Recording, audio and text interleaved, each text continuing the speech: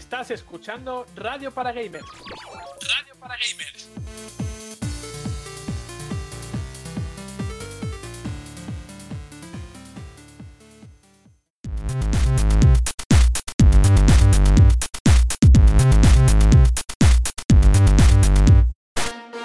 Bienvenidos amigos, os saluda Juan Montes una semana más después de la resaca de ese estupendo programa 100 que tanto nos gustó y que nos hará cambiar la dinámica del programa de vez en cuando para que podáis seguirnos en directo, porque nosotros acabamos encantados y todos los que nos escuchasteis y visteis también. Así que una vez al mes aproximadamente haremos un directo para que lo paséis junto a nosotros. Nos queda pendiente aún, por cierto, la partida de Among Us, pero esta semana, por unas u otras circunstancias, no nos ha sido imposible hacerlo, así que queda pendiente seguramente para el próximo viernes. Vamos a ver si todo el equipo está disponible y si encontramos una hora adecuada para hacerlo.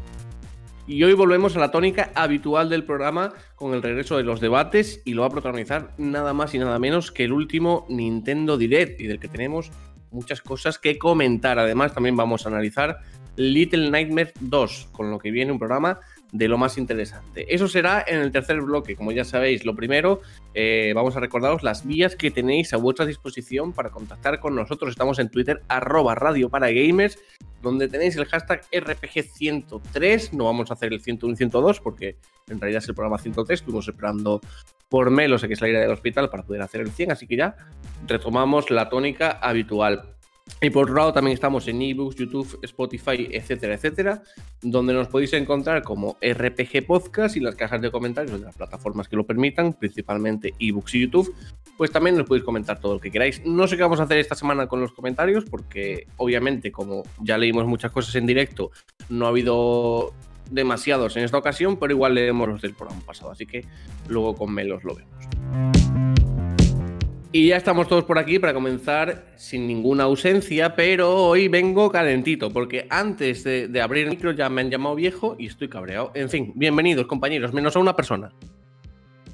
Oye, si te cabreas fácilmente, eso es un síntoma de vejez, ¿eh? No quiero apoyar a nadie, pero... No. El argumento que ha dado es ridículo para llamarme viejo, yo lo dejo ahí. Bueno, a ver, también es verdad, ¿eh? No voy a defender yo lo indefendible. Solo voy a saludar, voy a llamarte que estás lozano y bien joven. Gracias, Juan Pedro, acabas de ascender. Es que así se asciende en esta vida, así. Exactamente. Y cosas así, lamiendo culos y cosas así. Totalmente. No, hombre. De culo sabe mucho Dani, ¿eh? Uy, Dani siempre recibe. Si es que el pobre Dani, pero, de verdad. Sí, Dani, Dani, no te toca hablar. Te toca comerte un bollo de esos de leche. Que por cierto, a mí se me han acabado ya. Nada, que estoy todavía flipando con lo del programa 100, que yo estoy muy a favor de hacerlo cada X tiempo porque mola mucho. Pues sí, lo haremos, ya digo, alrededor de una vez al mes para no saturarlo y para que podamos estar en pijama, Melos esté desnudo también y todas esas cosas. Pero bueno, sí, lo plantearemos. Yo supongo que por alusiones, que he sido el que le ha llamado viejo de broma, pero hay gente que se toma las bromas muy mal. No sé, diré igual que... es tu último programa, Melos, no sé. A lo mejor podría pasar, porque a lo mejor me ascienden en mi trabajo, ¿no? O algo de eso. Puede ser. O no. Tengo que decir que le he dicho de broma eso en plan porque hace regalos de viejo. Sí. Hace regalos de viejo. De broma. En plan, a mí mi novia me regala Irule Warriors y tú regalas ahí una faja o un bolso. Venga, hombre. Te voy a decir una cosa, son regalos de tener clase, Melos. Sí, claro. Ahora un bolso es tener clase. Pues conmigo ten clase con una Play 5, ¿eh? Pues a lo mejor tú sabes lo que le voy a regalar yo a mi novia por su cumpleaños. Igual le regalo una Nintendo Switch. Eso sí que es un regalo con clase. Ahí pierdes como 5 o 6 años. Y ya vuelves a ser un poquito más joven. Nada, es una tontería, gente, pero muy contento de estar una semana más aquí y a ver si llego a otra. Exactamente, bien Melos, ya te veo bien concienciado de la situación.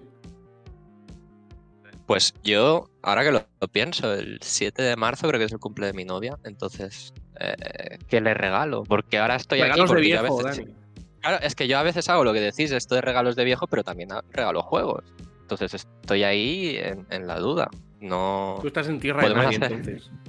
El debate que tira de... Claro. Es que ella me lo dice, que yo soy como un señor metido en el cuerpo de un chaval de 20 años, sí.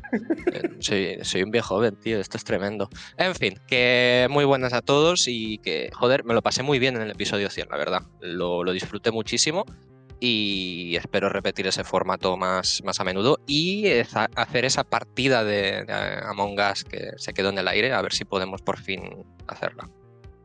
Yo también me lo pasé muy bien, pero como estoy ahora de a gusto, en pijama, con las gafas, con un moño y desayunando, dudo mucho que lo vaya a estar con una cámara enfrente, la verdad. ¿Ya lo has hecho, Marina? Cuando eras streamer, ¿lo hacías así? Ya, bueno, pero éramos 4 gatos que os conocía la mitad y yo qué sé, estaba más en mi salsa. 32 gatos. Claro, bueno, cuando estaba en pijama y con el, ¿cómo se llamaba? Outlast, con el mando, escondida detrás del mando, ahí éramos 4 gatitos. Con la verdad, José Antonio Francisco y ay, sí, los nombres que les poníamos. Me acuerdo de cuando Marina jugaba ¿qué era? A Kingdom Hearts con el mando de Xbox cuando todavía este juego no estaba muy lejos de llegar a esta plataforma. Sí, era Kingdom Hearts. Era Kingdom Hearts. Sí. Cierto, sí, iba fatal. Recuerdo que iba fatal. La buena tradición de aquella época. Que ya no es tradición ninguna, porque ya están todas las plataformas, pero bueno. Sí. Es visionaria, ¿eh? Ojo. Sí, desde luego. Phil Spencer, fíchala. Sí, Marina Visión. Sí. Por cierto, Dani, un buen regalo para Alba. Funkos de WandaVision. Que además están muy chulos. Yo creo que tiene que tener ya un ejército. Es que además había pensado en cómics y movidas de Wanda, pero ya tiene, así que no sé, es complicado, pero Melos, las cosas que no sean juegos, pero que sean rollo eso, Funkos, cómics, ¿eso es de viejo? No, viejo? mantienes el carnet de joven, bien hecho, eso. Eso es viejo joven. Esos son regalos de viejo joven, en plan, de que ya tienes una cierta cantidad de dinero porque valen pasta. Pero todavía tienes ese espíritu de no regalar una puta falda, ¿me entiendes? Que bien. ¿Qué chaval? ¡Qué desprecio más grande! Sí, este chaval. De verdad. En fin, lo vamos a dejar aquí porque si no lo mato y no queréis perder a Melos en el programa. Con Juanpe, con Dani, con Marina y con alguien por ahí que está paseando. Presentados, arrancamos el 21º programa de la tercera temporada de Radio para Gamers con mucho sobre lo que hablar.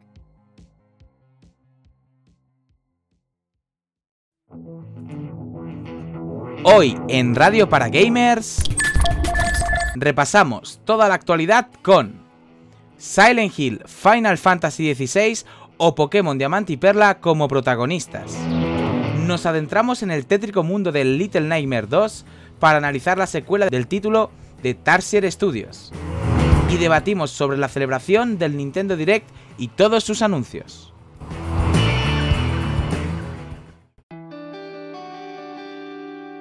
I buy Louis V bags, a couple Gucci bells just to show you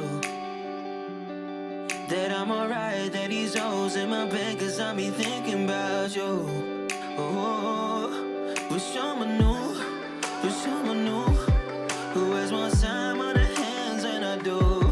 What could I do at 22? You made me choose on all these songs about you. So what I'm about to say seems overdue. I wish I turned back to make like undo. You gave me time and saw your signs, but I had put you back in line. And now I got the whole world in my hands, but it doesn't even matter with the whole world in my hands. But it feels a little different with the whole world in my hands. It still feels a little empty when my whole world is you. A new city every night, spend a lot of time on flights, guess it's okay.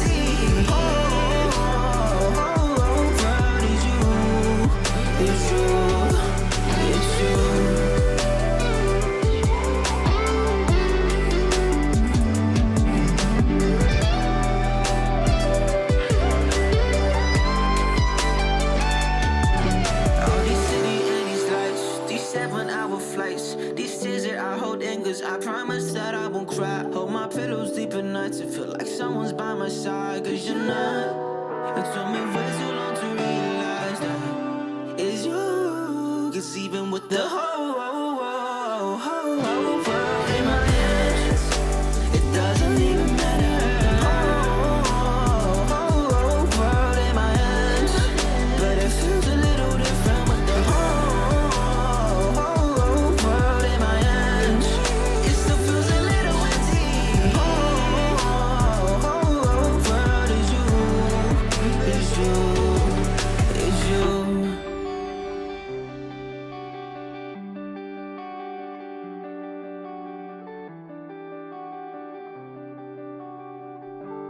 Comenzamos repasando toda la actualidad de esta última semana en el sector del videojuego. Actualidad. Y lo hacemos hablando de una de las grandes esperanzas para este año, que son esos remakes de Pokémon Diamante y Perla, que ojo porque podrían contar con un capítulo extra.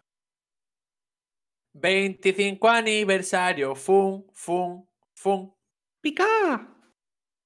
Así me gusta, con coros, porque el 25 aniversario de Pokémon no se celebra todos los años y la verdad es que igual que los fans de Zelda esperan grandes cosas, más allá de ese Skyward Sword, del que luego hablaremos, Maravilloso. como digo, por el 35 aniversario de Zelda, los que somos fans de Pokémon, pues esperamos, oye, algún anuncio interesante de cara a estos 25 añazos que cumple la saga el próximo 27 de febrero, que es que está a la vuelta de la esquina el cumpleaños de la creación de Game Freak. Y bueno, llevamos bastante tiempo hablando de qué podría llegar este año, 2021, como gancho para seguir como gancho para esa espera entre la nueva generación de Pokémon y la que está todavía en el mercado. Y tenemos sobre la mesa dos posibilidades. Esos remakes de Diamante y Perla y la posibilidad de que Nintendo lance Pokémon Let's Go de la segunda generación. Pero lo que tiene más peso a día de hoy son los remakes de Pokémon Diamante y Perla. De hecho, nuevos rumores dan más peso a que van a ser estos juegos los que se van a anunciar de cara a una próxima presentación protagonizada por Pokémon. Y además que tendría un capítulo extra, como ya pasó con Pokémon Rubí Omega y Zafiro Alpha. Concretamente la información viene de la cuenta Centro Pokémon Leaks, ¿vale? Que es la misma pues, que afirmaba hace poquito que eran estos dos juegos los que estaban en el horno dentro de Game Freak. Y bueno, pues al igual que pasó con Rayquaza en Rubí Omega y Zafiro Alpha, pues en este caso pasaría lo mismo con Arceus, ¿vale? Que no sé si le llamáis Arceus o Arceus, yo prefiero Arceus. Y pues a lo mejor podría ser el Pokémon protagonista de ese episodio extra, ya que es una criatura que solo se podía obtener originalmente por evento. Y para tener una edición completa, pues Nintendo y Game Freak lo habrían incluido como parte de la historia de estos remakes de Pokémon Diamante y Perla. Como digo, obviamente a día de hoy sigue sin saberse si realmente la cuarta generación Pokémon tendrá sus remakes, aunque son muy esperados y yo creo que a estas alturas caen casi por su propio peso. Pero todavía no podemos confirmar absolutamente nada. Así que tendremos que esperar ya básicamente. Estamos grabando día 20. Yo me atrevería a decir que a un par de días para conocer si Nintendo tiene planes de Nintendo o de Pokémon Company tiene planes para anunciar alguna entrega que vaya a salir a lo largo de este 2021 para eso, para cubrir el lapso de tiempo que hay entre Pokémon Espada y Escudo y la novena generación Pokémon que llegará en los próximos años. Pues así es, y yo creo que sí, que esta semana toca, ¿no? Ya que hemos tenido ese Nintendo Direct con el resto de novedades de la compañía y que hubo una ausencia flagrante de Pokémon, especialmente. Yo tengo que reconocer que, oye, al estar tan cerquita de la fecha de aniversario, pensaba que iba a haber un hueco para Pokémon, sobre todo porque estos remakes estarían en manos de Game Freak, no de claro. No lo veo en manos solo de Critters o de otra compañía como para que lo tenga que presentar de Pokémon Company, pero bueno.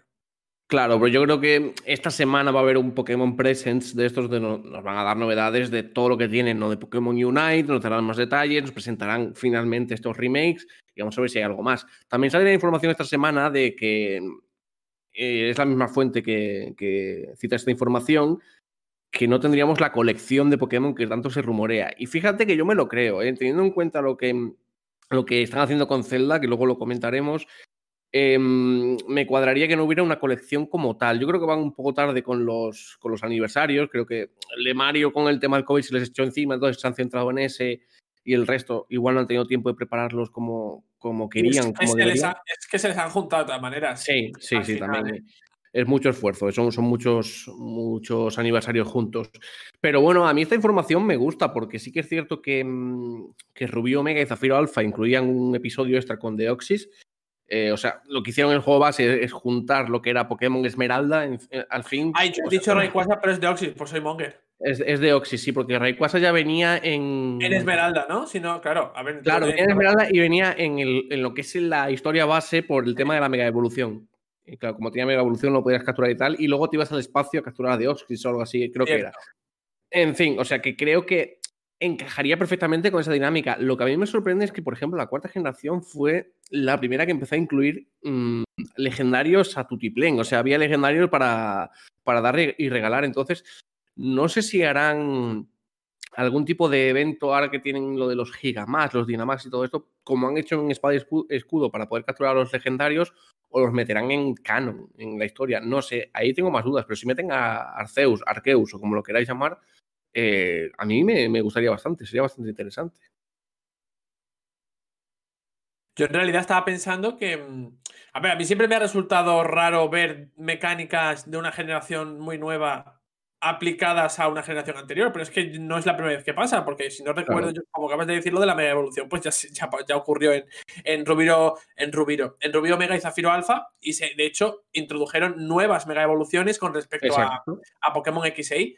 Entonces, es que sobre todo porque el fenómeno Dynamax es algo que ocurre en Galar, que es que lo van a tener más complicado si meten. Sí, pero algo se inventarán. No, ya, a ver, si inventarán, pues yo que sé, una pulserita, algo que puede hacer, aunque ya existe la pulsera Dynamax, pero algún tipo de artilugio que pueda llevar la energía Dynamax a tu Pokémon en otra región para Dynamaxizarlo, ¿sabes? Sí.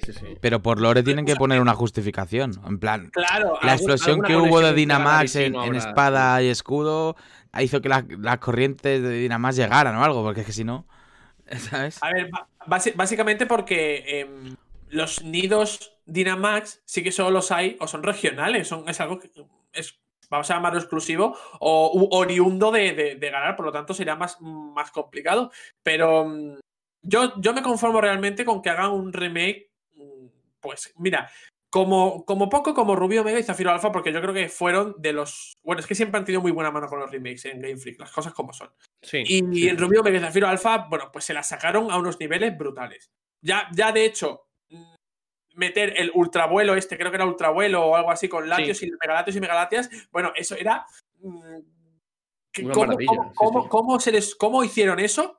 ¿Cómo hicieron eso? Teniendo en cuenta que se han vuelto ultra conservadores en ese sentido. Y en el caso de Pokémon Espada y Pokémon Escudo, hicieron pues algo peor incluso. Ya no hacían ni la animación. Ponías a coger el taxi volador te salía una pantalla de carga y a tomar por culo. Que me parecía súper cutre.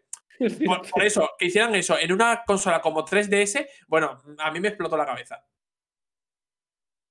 Yo lo único que le pido es que para capturar Pokémon sea el método tradicional. Porque eso de tener que lanzar una Pokéball sin debilitarlo ni nada, como hicieron en Let's Go Pikachu y Eevee, para mí es una bajona. O sea, yo prefiero que cuento sea con el de eso. En plan, toda la vida y. En la saga troncal, así, y esto es un remake de la saga troncal, siempre ha sido debilitándolo. O sea, no creo que de repente nos metan una mecánica de Let's Go. O sea, a mí me parecería una mierda eso, ¿eh? No, y sobre todo esa espero, mecánica en concreto, que es una mierda. ¿sabes? Yo espero mecánicas muy cercanas a lo que es Pokémon Espada y Pokémon Escudo. O sea, es lo que hicieron con Rubí Omega y Zafiro Alpha cuando. Y no deja de ser un remake, claro, o sea, que. Claro. O sea, Yo creo sobre que todo sí. una gran mejora. Y bueno, a ver si los árboles. A ver los árboles, es lo que quiero ver yo. La gran duda que tengo es esa conexión de la que hablamos la harán en la zona Safari, que es lo que creo que encaja más para no perder la esencia de Sinnoh, o se van a lanzar a hacerlo semimundo abierto como pasa con Galar. Yo Pues, creo que pues me lo estaba preguntando ya ahora mismo. Y no sé si meterán área salvaje en los remakes. claro, eso Yo es que no sé, ¿eh? Me parece que creo que no deberían ir por ahí. Deberían hacer en ese sentido un remake más tradicional, muy entrecomillado tradicional, ¿vale? Y dejarlo del área salvaje o área silvestre o como coño se llame, que es que nunca me acuerdo cómo se tradujo en silvestre. Sí. Para, bueno, pues para eso, para futuras entregas, porque yo creo que no va a beneficiar a Diamante y Perla este tipo de Pero funciones. ¿no queréis incursiones? Yo lo digo porque ahora mismo hay muy poquitas cosas que tenga Nintendo a la venta que te hagan pagar el online. Y No, va a haber, y yo va a creo haber. que ellos quieren que paguemos el online, así que algo va a haber así.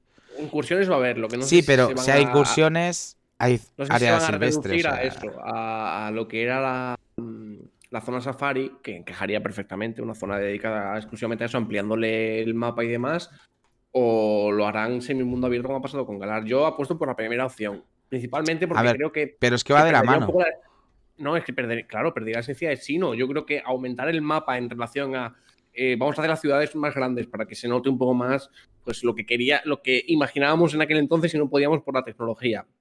Me parece lógico, pero hostia, cambiar así radicalmente, no. Yo creo que no. No lo hicieron con Rubio Omega Zafiro Alpha, no creo que lo vayan a hacer ahora. En fin, pues esta semana seguramente tendremos informaciones de Pokémon, así que en el próximo programa lo contaremos todo si se produce ese Pokémon Presents que parece tan lógico. Vamos a hablar de otro de los juegos que más se esperan en este programa, especialmente por parte de Melos, que es Final Fantasy XVI, y Square Enix ha dicho que descarta desvelar información prematura para controlar las expectativas. Y la verdad es que le creo a Square Enix. O sea, no creo que sea la típica excusa para que pensemos que está bien desarrollado, pero no tienen nada que mostrar. Yo creo que sí que tienen que mostrar, pero lo que ha dicho Naoki Yoshida, de hecho, en el Washington Post, ha sido es que cada persona tendrá probablemente su propia idea o imagen sobre lo que es el próximo Final Fantasy. Debería ser si ellos desvelaran más información. Así que yo me lo creo, me creo que de veras Square Enix se esté guardando la carta de la info. Sí que es verdad que cuando enseñaron el juego por primera vez, luego a las pocas semanas nos dieron bastante información de personajes, de la historia, de las ciudades, de cómo vamos a movernos un poco incluso porque hay una serie de guerras y hay una serie de ciudades clave y tal. O sea, que nos dieron bastante info de salida. Y claro, ya solo con esa info la gente empezó a hablar de todo. Que si el combate hecho por el creador de Devil May Cry va a ser X o Y. Que si el sistema de subir de nivel va a ser no sé qué. Y yo creo que ahora lo que nos ha dicho Naoki Yoshida en esta entrevista, perdón, no sé hablar, es que prefieren ellos controlar el hype de la gente, controlar cuándo van a enseñar cosas y cuando las enseñen que de verdad el juego esté ya bastante más listo y así no empiece la gente a quedarse ideas y a mover en redes algunas campañas de tanto apoyo o hate, sobre todo que hay últimamente cuando muestras poco contenido de un juego, que la gente se empieza a hacer sus propias ideas. Así que yo creo que ahí está el plan de Square Enix, guardarse toda la información que puedan y cuando ya tengan una información muy tocha y muy definida de lo que quieren que la gente sepa cómo es Final Fantasy XVI y no cómo se los imaginarían ellos, entonces lo enseñarán todo y podremos ver cómo es finalmente el juego. Yo le tengo mucho hype y espero que salga en 2022. Yo lo veo bastante desarrollado, o sea, las cosas que he visto y que yo imagino, yo lo veo potente para salir en 2022. Y espero que nos esperen a este año para decirnos algo, o sea, que aunque sea más adelante en verano y tal, nos digan cositas, eso sí que lo espero. Sí, yo calculo Ay, perdona. No, sí, Dani, que ya he hablado Que- mucho yo y tú no has hablado nada. Ya, es que yo lo de Nintendo, tío, yo nunca meto baza porque. ¿Qué quieres que le haga? En cuanto a esto, lo de que comentaba Melos, recupero una cosa que dijo Camilla, uno de mis mejores amigos en Twitter, sobre Bayonetta 3, que es que la gente se olvide. Que la gente se olvide de que el juego esté ahí, porque al final el pedir, el pensar que en cualquier evento, en cualquier cosa puede haber información, puede salir algo, creo que es contrario al hype y a todo, porque al final acabas teniendo como un poco de ansiedad porque llegue el juego, porque salga información, joder, esto es un hobby, entonces creo Estoy que. completamente de acuerdo, me pasó con Cyberpunk y Last of Us 2, la verdad. Estuve hasta ansiedad. Exacto. O Es sea, que al final como iban mostrando pedacitos y era como, uff, quiero jugar, ¿sabes? Claro, el hype acaba matando lo que tú esperas del juego y al final te generas tanta ansiedad por saber algo, por ver algo, por que muestren, conocer, que digan cualquier cosa, lo que sea, que al final acaba siendo casi una obligación para el desarrollador, una obligación para ti y no sé, no es sano. Entonces, pues mira, cada vez que salga algo, si tú, digamos que haces esa desconexión mental, te sorprenderá, o sea, te llegará todavía mejor. En plan, hostia, pues es que no me lo esperaba y mira, guau, tengo esto nuevo, pues guau, qué flipada y a lo mejor estás toda una semana a tope y luego pues ya bajas el hype.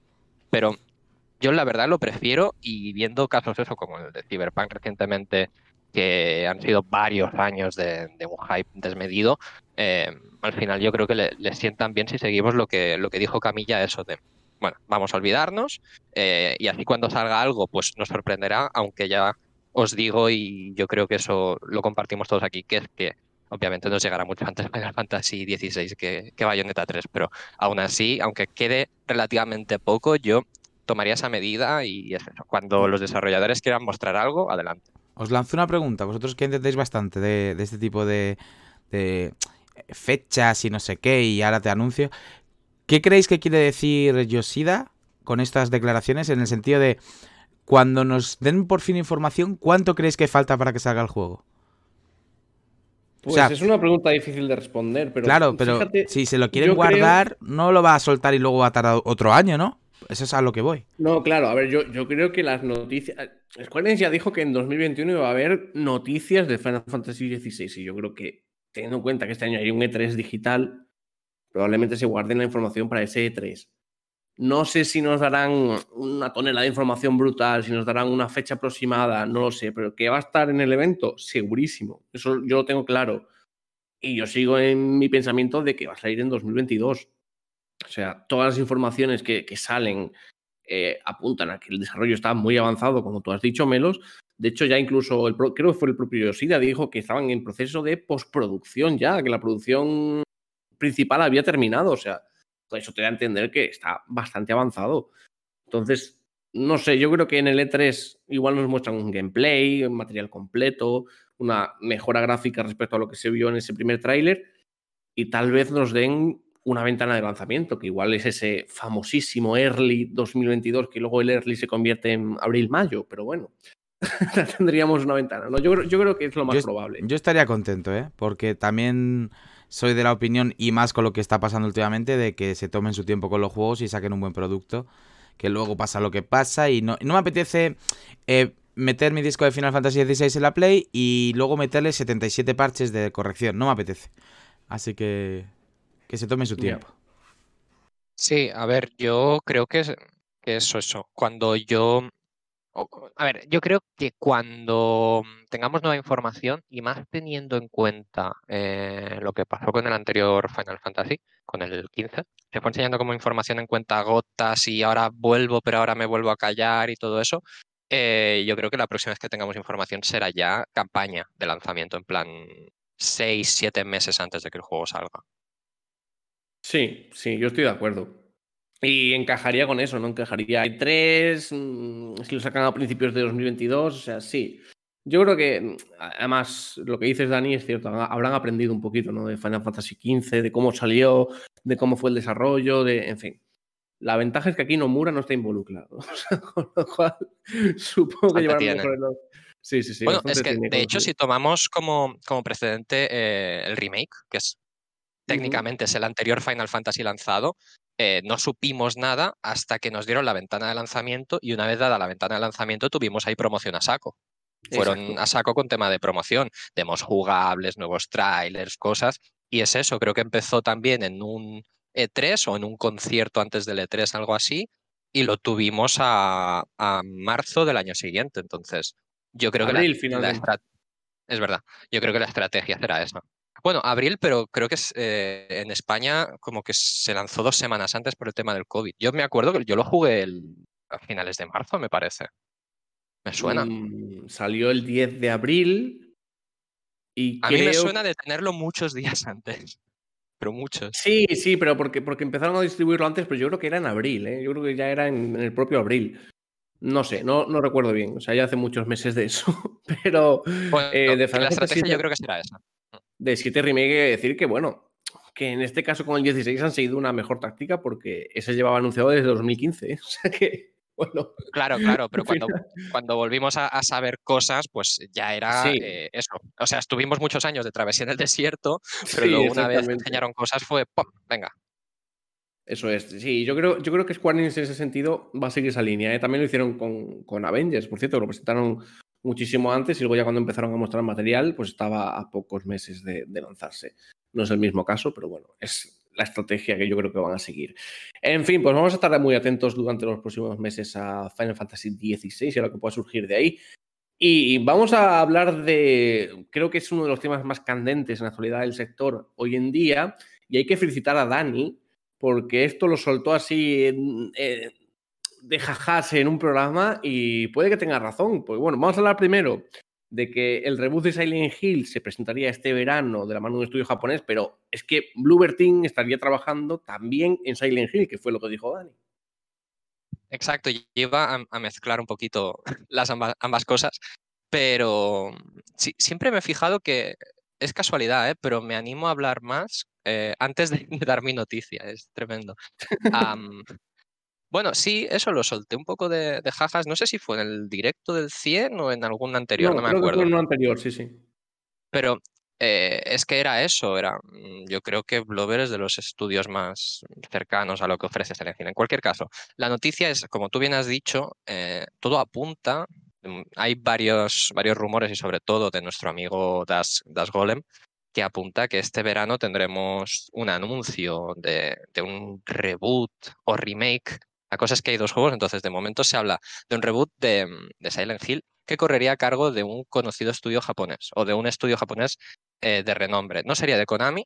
Konami habría tomado una estrategia de ceder a estudios externos el desarrollo de sus IPs más potentes. De hecho, no sé si luego hablamos de lo de Metal Gear. Creo que no.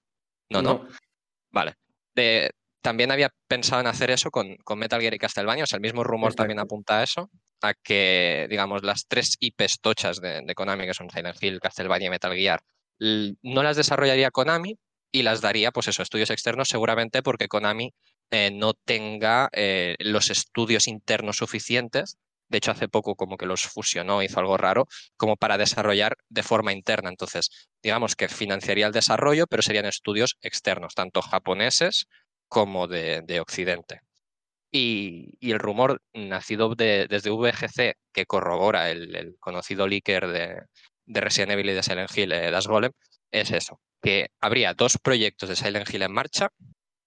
Uno de ellos sería un remake, creo, de Silent Hill, del primer Silent Hill, que se anunciaría este verano y correría a cargo de un estudio japonés.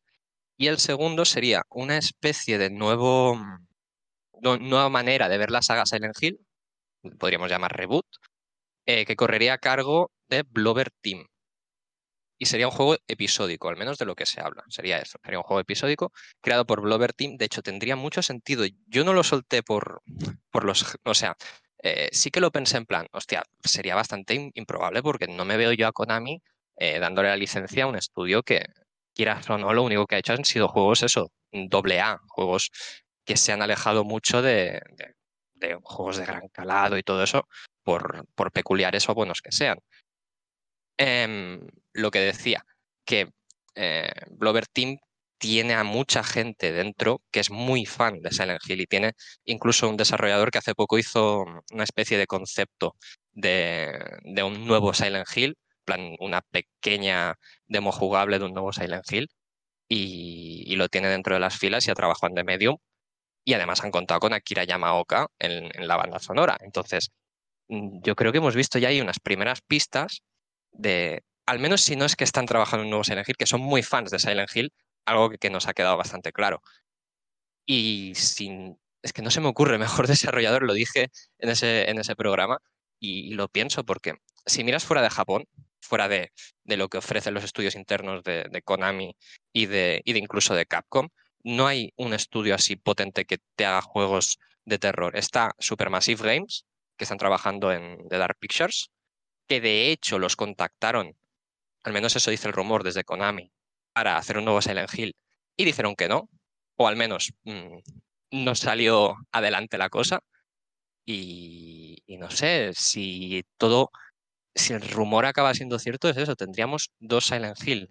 Uno por parte de Blover Team, sería episódico, y otro que sería un remake de la primera entrega a cargo de un estudio japonés.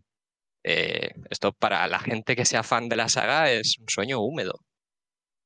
Y supongo que. Mira, ya es que se ha desmuteado Marina seguramente, porque ella tiene la Ya fantasía sabes de lo que que ese iba a estudio decir. externo sea Kojima Productions, o sea que sí. Sí, sí, No sí, sí. lo negaron. O sea, dijo, siento traerte malas noticias, pero ya dijeron que era un estudio japonés de renombre, no Kojima. Team Bueno, Ninja, seguramente ¿qué sea Team van a Ninja. decir? ¿Qué van a decir? O Si es sea, un Team Ninja no, bombazo, no te lo van a decir. Japan Studio, perdón, el de Sony. Yo creo que es un rumor que lleva ya como 1 año y medio corriendo, que está en desarrollo en las manos de Japan Studio, con apoyo de Sony por detrás. O sea, yo me lo creo perfectamente y esto corroboraría esa teoría. Yo sigo Parece peculiar. pensando que Kojima sería, o sea, ideal para desarrollar este juego. Ya no por nada, sino todo el mundo se quedó con ganas de SPT. Joder, y tanto. Es que, no sé, blanco en botella, ¿qué no lo hacen? Habrán desaprovechado una gran oportunidad de resurgir la saga y de que todo el mundo ahí como que descanse de esa tensión que se les quedó al no poder haber jugado ese juego entero. No sé, yo por lo menos jugaría un juego de terror, mira que no me gustan, pero si lo desarrolla Kojima Productions, entro completamente al trapo. Sí, pero yo creo que Fíjate, Kojima pasa página. Yo no creo no, que... no, yo creo que Kojima es más Quería hacer un retorcido. juego de terror, ¿eh? Exacto, yo creo que Kojima va a hacer un juego de terror que beba de todo lo que es Silent Hill y sea mejor que Silent Hill. Yo a Kojima le veo así como Y lo diciendo, ahora llame vais a joder. Hills Silent. Y ese Por que tan ancho. ejemplo, por ejemplo. No, pero yo me lo creo, ¿eh? Yo creo que el juego que es de terror, todos intuimos y sabemos, las pistas que ha dado indican a eso, que está haciendo un juego de terror. Yo creo que irá por esos derroteros, de mecánicas espectaculares y que beban mucho de Silent Hill, de lo que era, pero llevados al extremo y a lo que es él como creativo, ¿no? Esa originalidad y a esas cosas raras que tanto le gustan. Por eso Sí, quizá Konami está trabajando en plan, como conoce que a lo mejor Kojima va a hacer eso, quizá Konami está trabajando a marchas forzadas para sacar Silent Hill claro, 2 Silent Hill antes que él. claro. Para, Puede ser para ya una de ser las opciones. retorcido, ¿eh? Sí, puede ser una de las opciones. Y otra es que yo, como supongo que si se cumple lo de Japan Studio y está Sony detrás, ese Silent Hill será exclusivo. Tendría sentido que paralelamente a eso se esté desarrollando otro que sea multiplataforma. Que también es una de las noticias que salía hace, no recuerdo hace cuántos programas, creo que fue hace 2 programas o algo así, la leíste tú también, Dani, que decía eso, que había un proyecto en desarrollo exclusivo y otro multiplataforma. Entonces a mí me encaja todo perfectamente.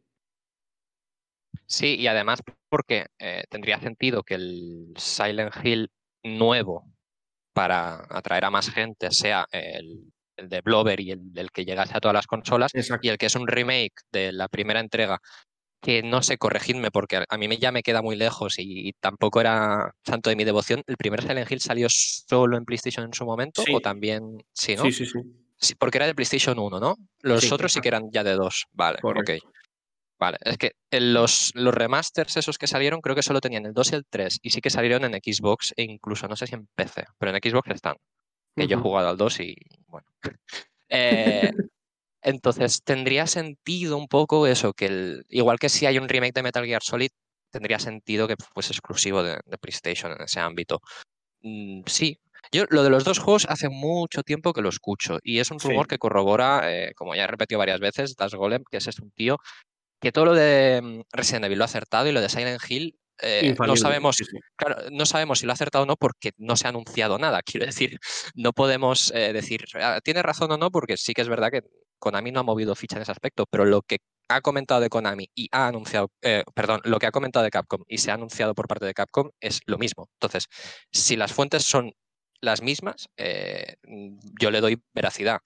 Y esos dos juegos, ya te digo, yo tengo muchas ganas de ver lo que hace Blover porque han demostrado que en el tema de terror son buenos, en el tema de escenarios y de esa tensión y todo el percal de meterte en una narrativa que no es solo la historia, sino un poco todo el conjunto de del arte, el diseño, todo eso, pues lo hacen muy bien. Entonces Sí. tengo muchas ganas de verlo. Y luego, por otro lado, joder, si hay un remake del primer Silent Hill, pues también habría que darle porque son esos juegos de culto que hay que jugar y sí que le pesan mucho los años. Entonces, pues bienvenido sea. Para terminar esta noticia, has dicho antes lo del formato episódico por parte de Bluebird Team. También encajaría porque al parecer el primer estudio con el que había contactado Konami era Supermassive. Los de Until Dawn y Exacto, los de... exacto. Los Lo de he comentado así un poco por sí, encima, pero sí. De hecho, The Dark Pictures nace eso, Dark porque... ¿Ves? Lo tenía ahí No me presente. acordaba no me acordaba el nombre y me lo has dado, así que gracias. The Dark Pictures nace por la propuesta esa que se ve que les hizo Konami y ellos pues a lo mejor ya tenían algún acuerdo con Bandai o lo que sea o tenían varias ideas sobre la mesa y quizá no se veían capaces. Es que, a ver, Silent Hill, quieras o no, es una IP que pesa mucho, entonces quizá salieron por otro camino. Pero sí que es verdad que es eso, que yo los dos estudios así occidentales que veo que pueden trabajar en juegos de terror que puedan llegar a una calidad AAA son Blover por un lado y Supermassive por otro. Si Supermassive está con The Dark Pictures, pues nos queda Blover y a ver qué sacan.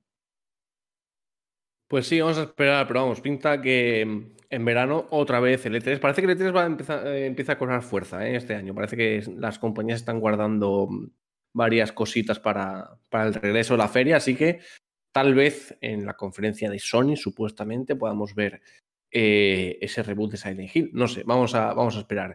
En fin, lo que no sabemos si veremos en la nueva fecha que tiene es el juego que está preparando Amazon Game Studios, que se llama New World y que ha sufrido otro retraso y no sé cuántos van ya. Otra semana más soy la portadora de las malas noticias, como he dicho antes fuera de micro. Y es que Amazon Game Studios ha lanzado un comunicado diciendo que todavía necesita trabajar en las características presentes para el endgame, ya que son muy importantes de cara al lanzamiento del juego. La nueva fecha se traslada al 31 de agosto de este mismo año, pero la buena noticia es que supuestamente estos cambios serán para beneficiar el resultado final del juego. Por otro lado, el estado alfa del juego seguirá durante los próximos meses, ya que necesitan seguir haciendo test. Y en lo que respecta a la beta cerrada, comenzará el día 20 de julio de este mismo año. Los que hayan reservado el juego podrán tener acceso a estas pruebas de la nueva beta cerrada. Y bueno, poco más diría yo, ya que se trata del primer juego de Amazon Game Studio. Mucha gente lo tiene muchísimas ganas de que salga. Además, será un MMORPG. Por lo tanto, si lo hacen bien, podría ser un pedazo de juego que le haga competencia a otros grandes titanes, como podría ser, por ejemplo, World of Warcraft. Pero lo que sí está claro es que si lanzan un producto... Perdón. Uy, ¿qué ha pasado? Creo que va a ser un perro. Dios, ¿Qué ha pasado? ¿qué hace Nada. esa interferencia? Nada, perdón. A mí es que me ha hecho gracia lo del WoW. Es que... se iba a decir, digo, me he metido con WoW, no sé. Dale. Pues nada, básicamente tenemos que esperar todavía hasta agosto de este mismo año. Y yo me atrevería a decir incluso que un poquito más, porque me da a mí que si lo quieren hacer tan grande como prometen, y aparte que es el primer juego de Amazon Game Studios, o sea, es la carta de presentación que van a tener de cara a la industria de los videojuegos, tiene que sacar un buen producto, si no, me parece a mí que todo lo que saquen después de él no va a emocionar a la gente, así que a ver qué es lo que nos muestran. Ha dicho Juan antes que el E3, que quizás muestren algo en el E3. Yo creo que sí, sería lo lógico, porque no han enseñado casi nada. De hecho, no es la primera vez que se retrasa. Ya ha tenido varios retrasos anteriormente. O sea que Pues todo sí. lo que sabemos de este juego ahora mismo es un poco bajona. Yo Por creo lo que este menos- juego va a tener varios problemas. El primero es que se está hablando muy poco de él, o sea que no hay un hype, no hay una conversación, no hay un foro activo que digas tú, No. oye, estamos esperándolo, ¿qué pasa? Enséñanos. Eso es muy malo para cuando sobre todo es tu primer juego. Y que Riot está desarrollando el MMO estilo también World of Warcraft, estilo tal, que encima será free to play. Y que como no sé en qué punto están ninguno de los dos juegos, pero como lleguen a coincidir o estar las salidas próximas, va a ser muy malo para Amazon. Porque Riot, por desgracia, es una bestia. Y simplemente por el lore de sus juegos ya se lo llevaría de calle. Así que yo espero que Amazon se ponga las pilas y sobre todo que genere, aunque sea un mínimo de hype. Es que nadie está hablando de este juego. O sea, a ver, a vendrá alguno de Reddit a decirme, yo hablé, no sé qué. Venga, toma por culo. Mis cojones. Nadie está hablando de este juego hay... y eso es lo peor que le puede pasar a alguien que está desarrollando un juego tan ambicioso. Porque es que un MMO no es un plataformero, así en plan de 3 horitas, ¿sabes? Sí Así que hay que- cierta comunidad alrededor de este juego, porque yo he visto mucha gente que son fan de World of Warcraft, ¿cómo se llama este? Dark Desert. El juego este que es coreano. Creo que es Black Desert. Black Black Desert. Desert, sí. Sí. Gente que ha sido a este tipo de juego. Entonces, claro, es un juego de Amazon. Sí, claro, O sea, si es que los asiduos al MMO le tendrán el ojo echado, pero ya te digo que eso se nota en el ambiente, ¿no? Cuando un juego está generando expectativa, ¿no? Ves un tweet, ves una noticia, ves tal, y es que de este juego se habla nada. Entonces, eso es muy malo. Y ya os digo, sí, no los retrasos que descartéis. tiene. No descartéis que lo que he dicho de Riot, porque como lleguen a coincidir de verdad, se hunde, literal. O sea, Sí. como esté cerca el juego de Riot, cuando salga es que no lo saquen, o sea, es que no lo va a jugar nadie. Porque Bueno, también el te otro es free digo to que play, además. O sea, si lo pulen bien, como están diciendo, y todos estos retrasos que está teniendo de verdad sirven para algo, quizás sí que sea un juegazo. Es decir, quizás tenga características que no llegamos a imaginarnos nosotros porque son súper innovadoras. No sé, yo creo que si es la carta de presentación que van a tener como estudio, lo tienen que hacer muy, muy bien. La verdad. es que es su Sobre todo primer para juego. competir con Riot, con World of Warcraft, con etcétera, etcétera. Es que al ser su primer juego, a mí me cuesta pensar que van a Que sacar está bueno. una obra maestra, en plan, algo que te vuele la cabeza, porque es que es su primer juego, entonces... Yo También te creo. digo, Sí, María. puede que sea un juegazo tipo, es que tiene tropecientas mil clases, puedes personalizarlo un montón, puedes subir de niveles haciendo tales tareas, mezcla lo mejor de cada juego famoso, pero que luego no tenga el reconocimiento que merezca simplemente porque no es una IP ya conocida, o porque es Amazon, o porque, no sé, tengo esa sensación como de que va a ser un buen juego, pero no, la gente no le va a dar por jugarlo, como que va a pasar un poco desapercibido, especialmente si sale el MMO de Riot. O sea que... Yo creo que os estáis yendo demasiado lejos y para mí esto va a ser la condena de Amazon como le ha pasado a Google, ¿no? Uno de los motivos que aseguraban del cierre de Google decía, bueno, había dos motivos principales. Uno, que con la compra de Bethesda por parte de Microsoft, como que se estaban dando cuenta de que el mercado lo movían las tres grandes. Y vaya descubrimiento también por parte de Google.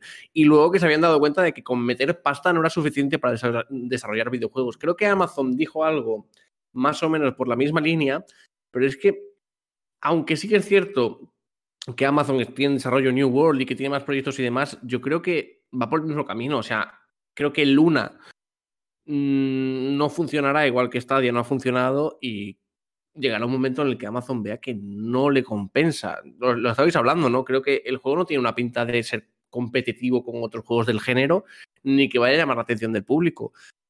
Y si con su primer juego tienen ese varapalo, teniendo en cuenta la pasta que le están metiendo, creo que una compañía como Amazon dirá, cortamos el grifo y adiós, porque tampoco es un terreno, es un proyecto, sin más.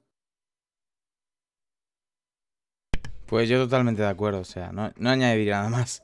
A esperar y lo siento, pero en mi opinión pinta un poquito mal, la verdad. Sí, no sé, el hecho de que tengan la beta cerrada me parece además fatal porque, a ver, dar a la gente a probar el producto si quieres que de verdad les llame la atención, no sé, tengo que reservar el juego para poder probarlo. Da una muestra, no sé, tu primer juego, véndelo bien. No hagas que la gente ya lo compre para probarlo. No sé, no me cuadra un poco tampoco esa estrategia. Yo creo que hay un problema bastante serio con, con esto, con Amazon, Google y estas nuevas empresas que se quieren meter directamente, que es que esperan que el primer juego sea el mejor juego del mundo. Y no. Y el primer juego que saque seguramente sea un juego normalito, que te sirva para aprender a sacar un muy buen juego. Y es lo que pasa, y es lo que le ha pasado a Google. Google esperaba que con sus estudios creasen maravillas y eso, y pues, se han echado atrás. Y con Amazon es eso. Amazon creo que ya ha sacado algún que otro juego de estos y lo ha cancelado a los 2 meses de Exacto, sí, sí. lanzarlos. Sí, sí, Entonces, sí. New World correrá el mismo destino porque es algo que se ve venir. Y si no lo cancelan antes de salir, acabarán cancelando el servicio 2 o 3 meses después de lanzarlo. Y, y es una pena, pero es que es así. Y yo creo que es por el concepto de tenemos que crear ya lo mejor, porque es que, claro, somos Amazon. Bueno, sois Amazon en otros aspectos de la vida. En el mundo de los videojuegos sois Exacto. igual que cualquier otro estudio indie que está empezando ahora mismo. Solo que tenéis Ujú. pues la pasta que tenéis detrás, pero no sois nadie. O sea, Amazon en el mundo de los videojuegos no es nadie en ese sentido. Igual que no lo es Google y lo ha demostrado que no lo es. Entonces, Sí. hasta que no saques algo y ese algo obviamente no va a ser lo mejor, pero tú tienes que aprender de eso y luego, joder, pues sacas otro, luego otro y así sigues el proceso. O sea, Claro. no podemos esperar que lo primero que hagan sea una maravilla, porque no, y por muchos buenos desarrolladores que tengas, es que no va a ser así, no va a pasar eso. Entonces, eso es lo que falla en la mente de los que dirigen esas compañías, que es que como tenemos X nombre y somos X compañía, que pues, somos la mejor en nuestro campo, tenemos que hacer el mejor videojuego. Y básicamente su mejor videojuego es un juego como no sé qué, porque este New World es como tal. Los juegos que querían hacer Google era como, no, haced un juego, aunque sea original, pero sea, yo qué sé, que sea mediocre, bueno, pero joder, tened vuestro propio camino y haced vuestras propias cosas. Pero no, están empeñados en esto y es un error que llevo ya mucho tiempo viendo y que servirá para que Amazon siga el camino de Google, sin duda. Yo sigo teniendo Sí. esperanza en que salga bueno el New World. Pues espera sentada, Marina. No sé, A a mí mí, no es, desde luego.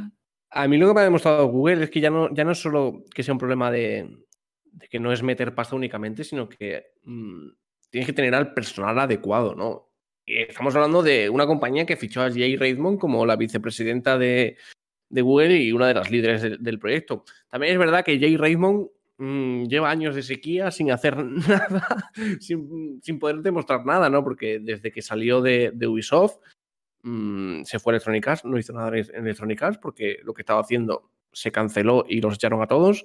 Después llegó a Google y tampoco ha tenido ocasión de hacer nada. Pero coño, es una persona que conoce el sector, que sabe cómo va. Coño, fue una de las principales valedoras de Assassin's Creed, ¿no? Entonces, no sé, creo que ahí hay algo interno de que no tienen el personal adecuado, más allá de tener un líder que sepa, y obviamente se han dado cuenta de que es pues perder dinero al fin y al cabo, ¿no? Y no creo que a Google le guste perder dinero en el ambiente que sea. Así que bueno, no sé qué pasará con Stadia. Parece que están intentando firmar acuerdos para que grandes juegos estén en su plataforma. No sé qué pasará con Luna, pero yo creo que están abocadas a acabar en el ostracismo y en el fracaso absoluto y que finalmente cerrarán sus servicios porque no veo que tengan nada atractivo que pueda competir con principalmente Xbox en el sentido de Cloud y luego con los exclusivos que pueden tener Nintendo y Sony, ¿no? Entonces, en ese sentido, no sé.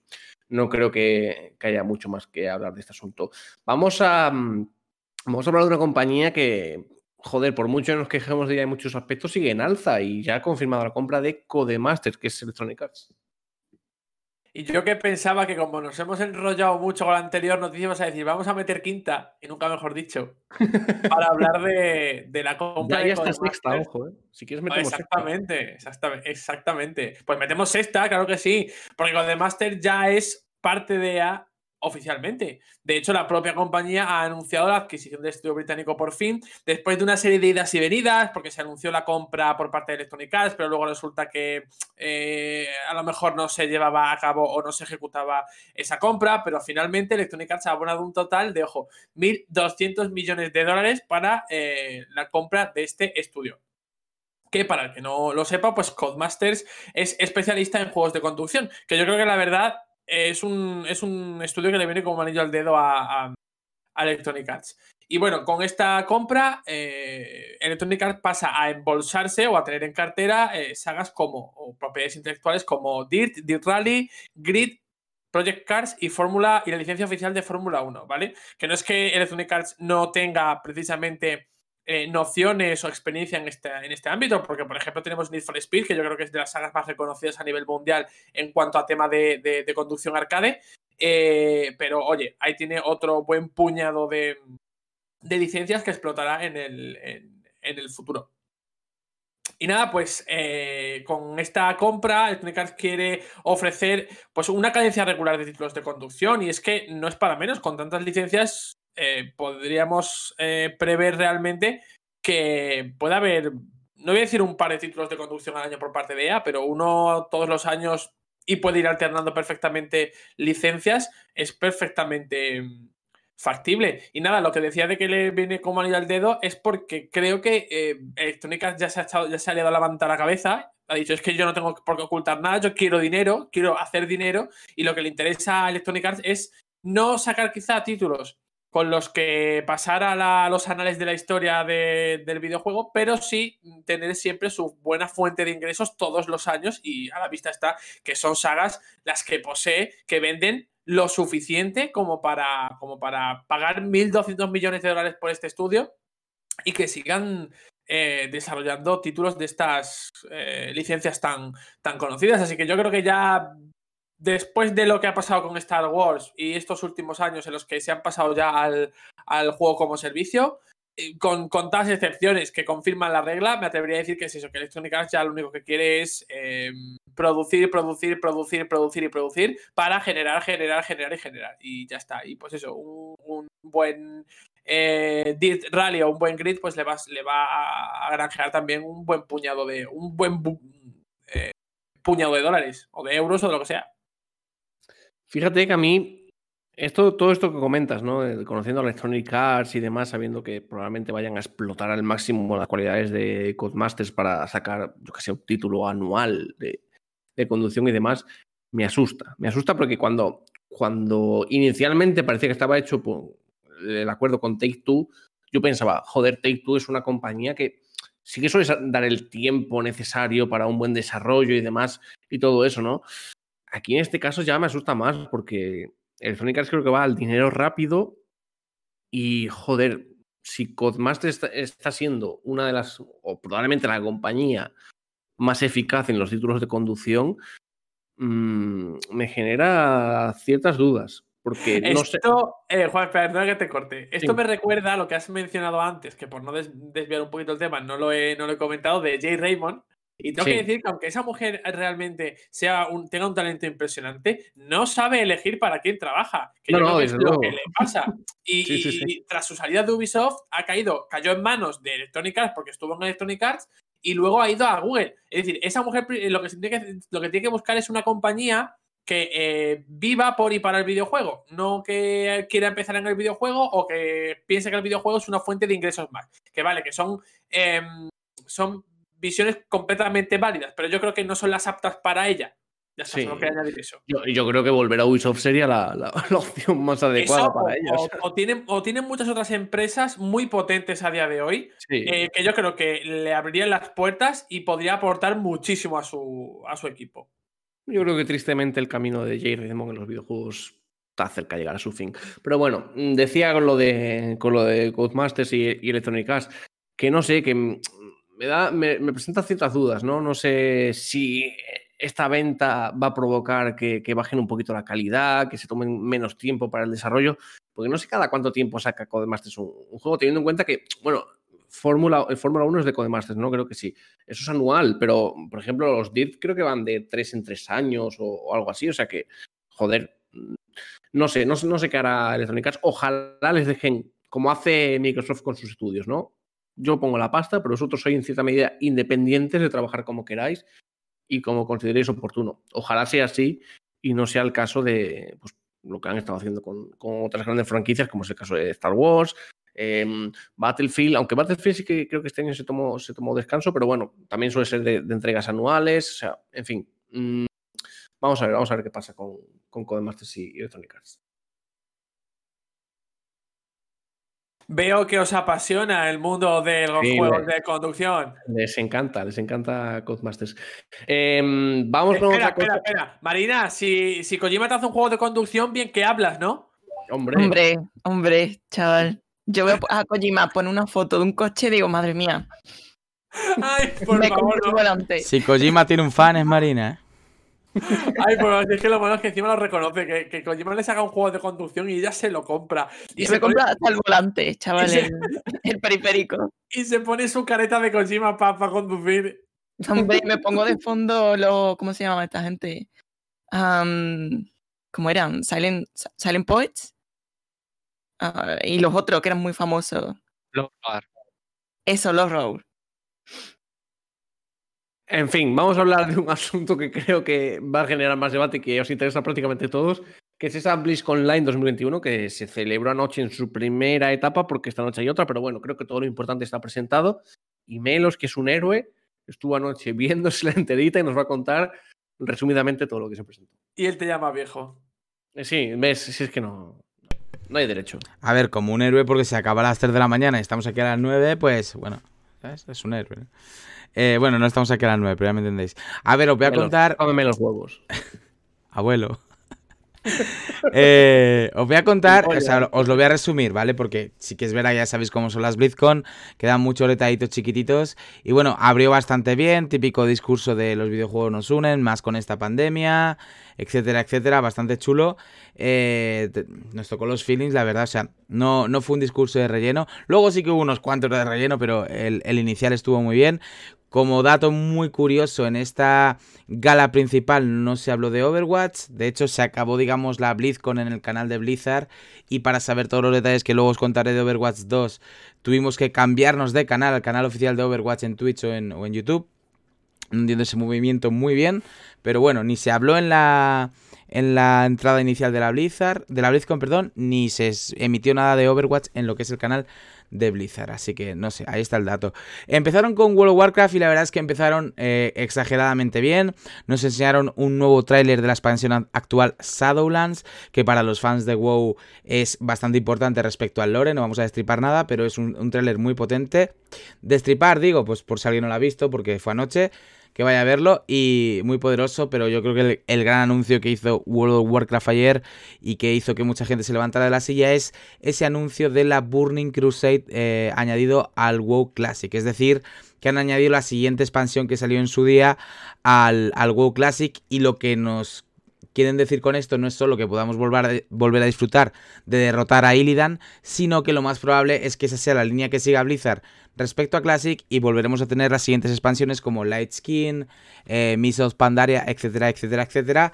Así que digamos que tenemos el WoW actual y Melos, lo que... perdona que te interrumpa. Perdóname realmente que te interrumpa, pero Lich King, Mists of Pandaria, no, dilas todas. Todas. Vale, Lightskin, Cataclysm, Warlords of Draenor, Mists of Pandaria, Legión y actualmente Shadowlands. ¿De acuerdo? Gracias. Nada, a ti. Bueno, que esa es la línea que va a seguir. Y de hecho los jugadores están muy hypeados porque la expansión de oro, el momento de oro de World of Warcraft, la más jugada y la que más hype tiene la gente sería la siguiente, que es precisamente la Lightskin. Y digamos que medio hype se lo llevó la Burning Crusade simplemente por ser la Burning Crusade, que ya mola bastante. De hecho prometieron que la van a dejar tal cual, solo mejora gráfica y todo lo demás tal y como salió en su época. Pero la otra parte del hype fue que quiere decir que en un futuro, en unos años, pues veremos la Lightskin tal y como salió en su día y los jugadores podrán disfrutarla de nuevo. Esto en cuanto a WoW, bueno, también sacaron una mascotita de un mono y un perezoso, ¿vale? Que parece que estuvieran hablando de mí y me sentí bastante identificado, ¿vale? Ya está, ahí hasta de World of Warcraft. ¿Por lo de mono o por lo de perezoso? Por las dos. Vale. Hasta ahí, bueno, a ver, un montón de packs, pero esto ya con dinero, de que os compréis skins y tal. Bueno, eso, lo típico de Blizzard ahí. Ya os digo que no os perdéis nada. Dinero, skin. Vale, pasamos a Hearthstone, donde aquí sí que yo estaba patinando un poco porque hace muchos años que dejé el juego, porque se convirtió un poquito pay to win. Si no pagabas por las barajas te quedabas un poquito atrás, así que yo lo dejé por ser pobre básicamente. Pero sí que hubo un anuncio muy importante, bueno, dos. Uno es que te regalan la mejor carta del juego, porque yo soy fan de este personaje que es la de Vol'jin.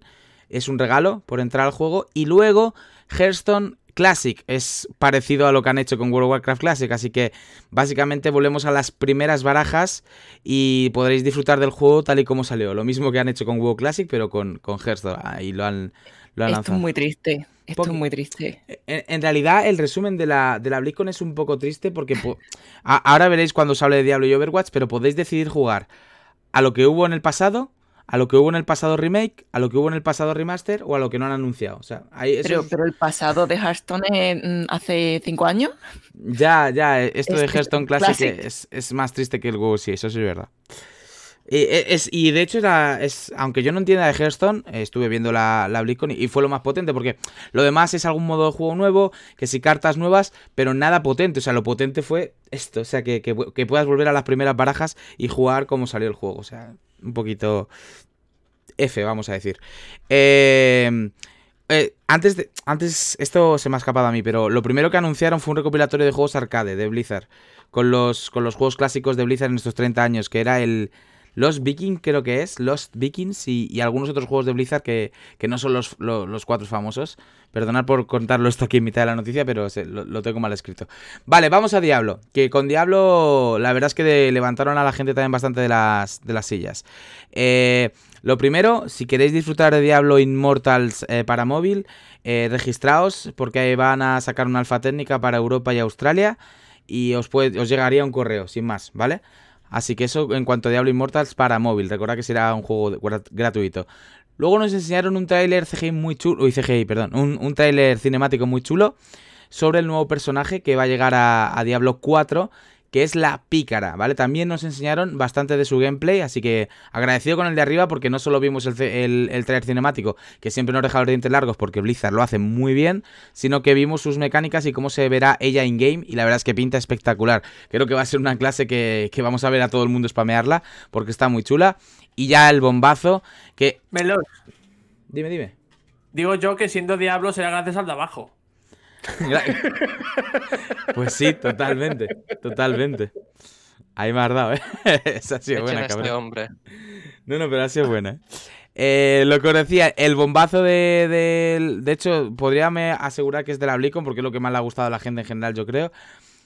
Pero es una espada de doble filo. Fue el lanzamiento de Diablo 2 Resurrection, o sea, Diablo 2 Remake, para consolas con crossover, ¿se dice o crossplay? Lo de que... Cross Progression. Cross Progression, muchas gracias, Juan. Quiere decir que tú puedes jugarlo en la Switch y luego te vas Juan Pedro. Te cago en deja, Tú puedes estar jugando a Diablo 2 en el PC y si te lo pasas a la Switch es la misma partida y si te pasas a la PlayStation es la misma partida, etcétera, etcétera, ¿vale? ¿En Xbox está? A ver si es que siempre... ¿Saldrá en Xbox? No sé si sale en Xbox. Debería, ¿no? Debería. Bueno, pues para los de Xbox, si os paséis de la Xbox, también tenéis la partida, ¿vale? Que no quiero dejar a nadie fuera, que luego nos ponen comentarios raros en YouTube. Dani está echando espuma por la boca ahora mismo. Vale, sí está, vale. Pues eso, que juguéis en la consola que juguéis, podéis compartir la partida. Y nada, esto fue la... Grande melos, grande. Pues podéis jugar a Diablo 2 con un remake de gráficos estupendo y con algunas cosas nuevas que no han explicado. El mayor bombazo es que sale este mismo año, ¿vale? O sea, nos dan un juego para que juguemos y no nos quejemos por Diablo 4. Sale este mismo año y tiene 2 precios. El pack normal vale 40 eurazos y el pack con cositas 50. ¿Vale? Así que bueno, ahí está. Mira, una compañía que se saca remakes a precios adecuados. Ahora Bueno, Nintendo. ¿Qué tal? Yo lo pondría a 30 al normal y a 40 al otro, sinceramente, teniendo en cuenta que hace 20 años este juego y que lo que es el juego va a ser lo mismo, ¿sabes? Pero bueno, vale, sí, 40, no son 60. Compro. Venga, paso a Overwatch, que hay aquí bastante tela de cortar y no quiero estar hasta las 3 de la tarde. En el canal de Overwatch, como os he dicho, no en el de Blizzard, pues... Ah, por cierto, concierto de Metallica, o sea, canción de Metallica. Justo cuando acabaron todos estos anuncios de Diablo y tal... De repente le metieron a Metallica ahí, que James Hetfield está fatal, pobrecito, parece que tiene 150 años. Y... ¿Puedo decir una cosa, Melo, muy cortita? Di. A ver. Preguntas como... Se ha hablado todo el mundo. O sea, Primera BlizzCon que no veo, ¿vale? Porque ya estaba cansado de la dinámica de... Ya te vale, la primera gratis, tía. No dicen nada de Overwatch, no dicen nada de un posible remake de Diablo 2 que el año pasado se pensaba que iba a haber, pero no. Y este año que no lo veo, concierto de Metallica, que es una de mis bandas favoritas, Ahí. y anuncian el remaster del Diablo 2. Conclusión. de ¿Por qué Overwatch. me odia Blizzard? Y de Overwatch No, eres muchísima gafe, Marina, info. ya está. O sea, Marina, ¿no? Blizzard te odia porque ya no eres Porque PC ya Master no, Race. claro, porque ya no, pero porque han dejado morir a su comunidad. Si es que Es que te has hecho vieja, uy, Marina. A ver. no voy a abrir ese melón, pero. También hace regalos de vieja, muertísimo. Marina. Sí, lo he ignorado completamente, lo de vieja, porque estoy indignada ahora mismo. No la he ignorado, que la he escuchado, que la has mencionado. Venga, ya que antes has dicho que parezco menos años de los que tengo. Bueno, Sí, pero para Blizzard no. dejó morir el Heroes of the Storm, ¿vale? Hearthstone empezó a hacer cosas súper injustas, súper injustas. Y Warcraft 3 Reforged murió 10 minutos después de salir también. bueno, exactamente, a eso iba. ¿Qué pasó con Reforged? No sé, todavía no lo he jugado y era mi juego favorito pasó? de... ¿Qué pasó con el que dijo que farmeara? No sé. No sé, sigue existiendo. No, se murió a los 10 minutos de salir, te lo juro. O sea, yo no sé qué pasó con ese juego, que yo también le tenía ganas, salió y dije, bueno, pues vamos al LOL. En Pues fin. a ver, tengo muchísimas ganas de este remake de Diablo 2, pero si Ya me sé. van a hacer otro truñillo, Yo creo. No, yo creo, hombre, Pedro, Diablo que 2. Que te has contestado tú solo, a por qué murió, si es que ha muerto Warcraft Reforged. Pero bueno. Sí, no, pero es que esperábamos como contenido nuevo y algo más que no fueran los gráficos y fue un No, copy-paste. sí, yo he pillado a Juan Pedro, va por lo del LOL. Ah, bueno. Claro, a Nah, ver, pero es que- digo LOL como es que te digo que me voy a cualquier estáis- juego de la Play, pero... No, ya, pero no es LOL. LOL es la representación de muchas cosas. Es como, tú mismo has dicho antes con Diablo que es un juego de hace 20 años. ¿Vale? Pues a Warcraft 3 le pasa exactamente lo mismo. Es decir, ¿cómo va Warcraft 3 Reforged a competir con primero World of Warcraft, ¿vale? Que sigue teniendo gente, y luego con todos los juegos competitivos que han salido desde hoy. Es que Pero- no, es que la gente lo ha jugado Pero es para que, revivir la. Juan Para Pedro, revivir la esos historia. juegos son para viejos jóvenes, para nosotros, no son para los niñatillos que Claro, están pero- No, claro, yo pero esos quiero ir un jóvenes- paso más pero allá eso- aquí, en este argumento. Diablo 2 no ha prometido nada más que gráficos, pero es que Warcraft Reforged nos prometió mucho más. Nos prometió No, sí, sí, contenido yo ahí no te- extra, no nos te prometió... discuto. entonces, Sí, pero que no te discuto el hecho de que prometieran más cosas de las que hubo. Si eso pero es muchas, así, no dos, no ¿sabes? hay, Ahí está el tema. sí, pero es que no hay vuelta atrás a eso. Pero que eso, esas no promesas, o esas promesas que no se cumplieron, no quiere decir que sean el motivo por el que Warcraft 3 Reforged ha muerto. Yo creo que igualmente con esas mejoras o con esas promesas, el juego hubiese seguido el mismo camino. Porque No tú juegas no un sé. de Warcraft y te vas a LOL, o te vas a Dota, o te vas a. No sé qué decirte, porque la mayor promesa era la de que trajera mucho contenido nuevo y no lo trajo. Entonces, si yo tengo mucho contenido nuevo, te lo juego porque quiero verlo, pero si no lo hay... esa es la razón por la que yo me iba a otro juego. Pero es que el contenido nuevo no hubiese sido en el multijugador, hubiese sido en el No, single claro, player. en la historia, claro, pero ahí te lo Claro, juego pero es yo. que ese juego lo terminas y lo aparcas. Igual Pues que como The Last of Us Parte Cyberpunk. 2, igual- Pues no sé, pero la cosa es que la gente ni se ha pasado el modo historia. Ahí estoy. Ah, La bueno, cosa pero es que los fans ni siquiera lo hemos jugado. Algunos fans ni siquiera lo hemos jugado todavía, o sea. Que son cosas que... Pero yo creo que Marina, eso... tú no te lo has jugado porque ahora eres console Master Race. Ah, Va, Primero chicos, ni siquiera dejadme contar todo lo de Overwatch 2 y ya os dejo y discutimos lo que queráis Sí, hasta eso te que... iba a decir, que hasta que estáis Juan nos montando el deje. gallinero y no hemos hablado ni de Overwatch 2 todavía. Eso, Va, dale os al hablo. Overwatch, que a ese le voy a dar también. Salió Jess cañita. Kaplan teniendo un discurso muy bonito, ya le conocéis, es un buen chaval. Es un buen chaval que ojalá se muera. No, hombre. Come galletas como Dani. No, hombre, puto Jess Kaplan. No, de verdad, en Overwatch siempre hacen una cosa, que es que te ponen una música épica detrás, te lo narra Jess Kaplan con voz muy potente y parece que, joder, los videojuegos son lo mejor del mundo. Pero vamos a ver con ¿no las... son?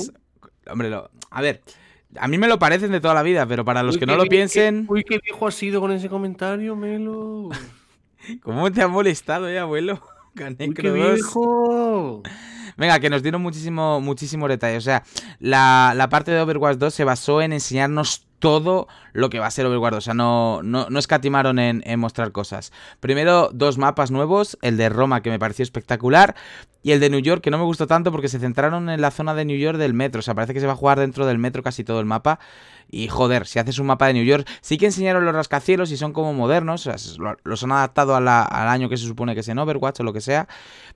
Pero lo que es el gameplay va a ser dentro del metro y es como, joder, pones el mapa de New York y lo que explotas es eso, vagones y tal. Bueno, El de Roma está espectacular, está con el Coliseo allí y tal, le puedes entrar al Coliseo y todo está súper logrado. Y luego ya vamos a lo potente, ¿vale? Hay muchas cosas nuevas para el PvP, aparte de una mejora gráfica y una mejora en el HUD, o layout, o como lo queráis llamar. Los personajes todos van a tener cambios, ¿vale? Hablaron, por ejemplo, de Reinhardt, que va a tener su onda esta que lanza 2 veces. Yo la llamo la E, porque es donde está en el teclado. Va a poder parar su carga cuando él quiera, ¿vale? Y esto es muy útil. Además, cuando la para, se para en seco y empuja a la persona que llevaba, si había escogido a alguien. Es decir, que Reinhardt se convierte ahora en un personaje de esos que lanzan por los aires, porque él se puede frenar en el borde y empujar a la gente hacia abajo. Por ejemplo, Widowmaker con su cable va a poder hacer parkour como Prince of Persia por las paredes, etcétera, etcétera, ¿vale? Esto en los cambios PvP, ¿vale? Porque ahora se viene lo gordo, porque va a haber un contenido PvE brutal. Han asegurado desde Overwatch que quieren que tenga una historia y un lore que conmueva a los jugadores y que les haga sentir cuando están jugando que hay cosas detrás.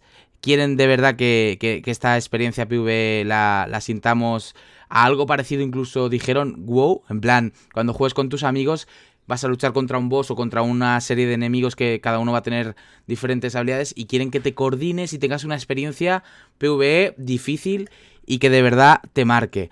Entonces va a haber progresión, va a haber progresión de nivel, vas a poder subir de nivel a tus personajes, y va a tener árbol de talentos para que les potencies también las habilidades que quieran. Y aquí está lo interesante, van a tener varios ultis, pero solo en este modo.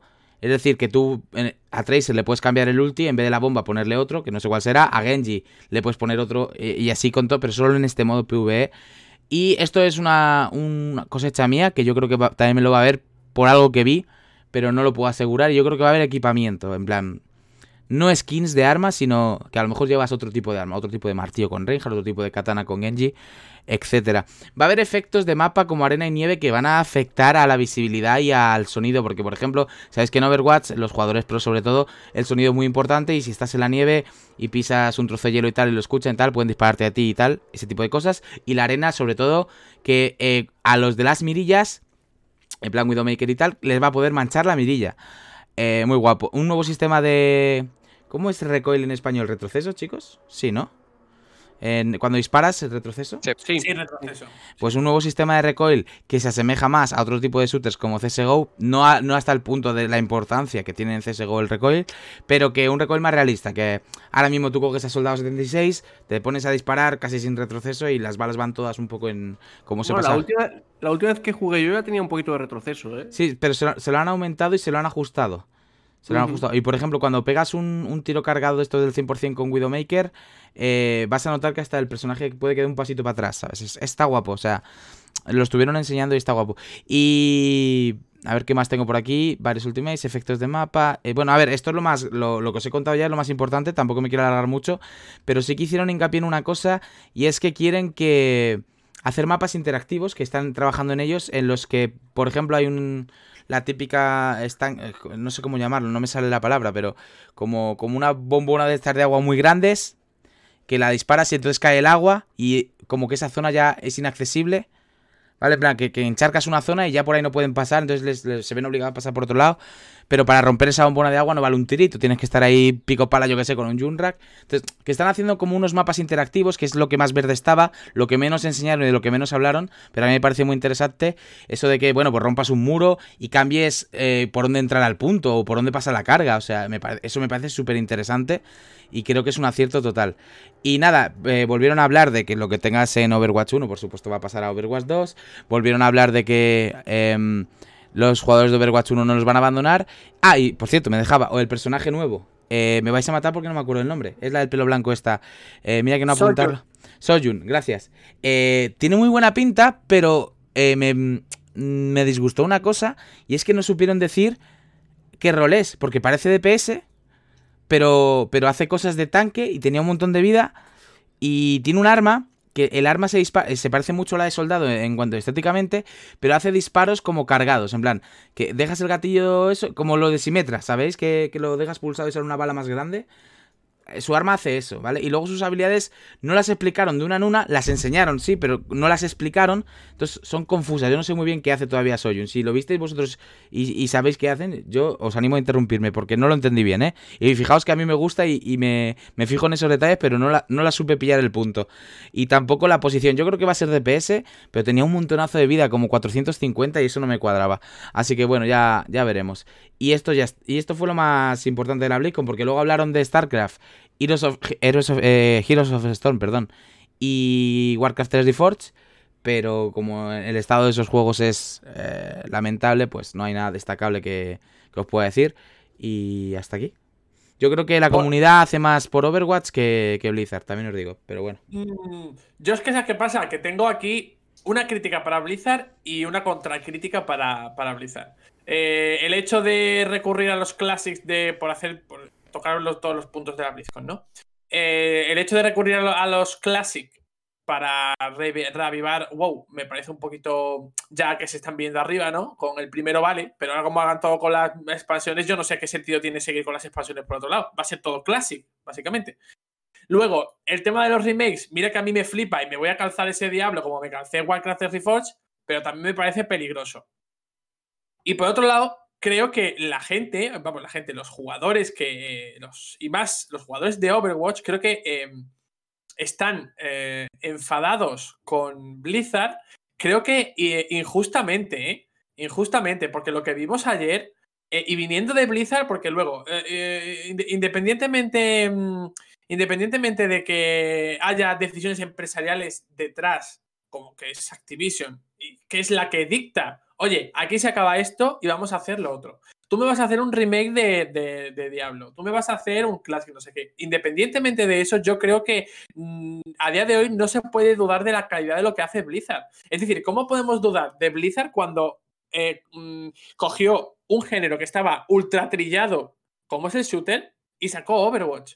Es que Blizzard saca pequeñas revoluciones cada X tiempo, y yo creo que independientemente de que ahora mismo Overwatch, el original, esté de capa caída, que yo lo veo normal, dudar de lo que se está haciendo con Overwatch 2, y más después de lo que se vio ayer. Yo me he estado viendo esta mañana la presentación, que son 38 minutos de Overwatch, y te han explicado una serie de burradas que están haciendo a nivel creativo. Yo vuelvo a repetir que no defiendo las decisiones empresariales que están ahí y Blizzard tiene que acatar, pero cuando les dejan en su parcela, que es la calidad y la creatividad, creo que no se le puede cuestionar en absolutamente nada. Estoy contigo, pero una cosita, no dieron fecha, ¿eh? Que no lo he dicho, es muy importante. No sé.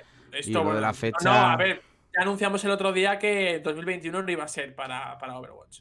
Obviamente ya si acaso 2022 en adelante. Pero entonces, ¿por qué no sacan contenido para el 1 si Overwatch 2 se anunció en 2019, en 2021 no sale y no ponen fecha de 2022? Al menos el contenido del 1, que no le sacan héroes ni nada.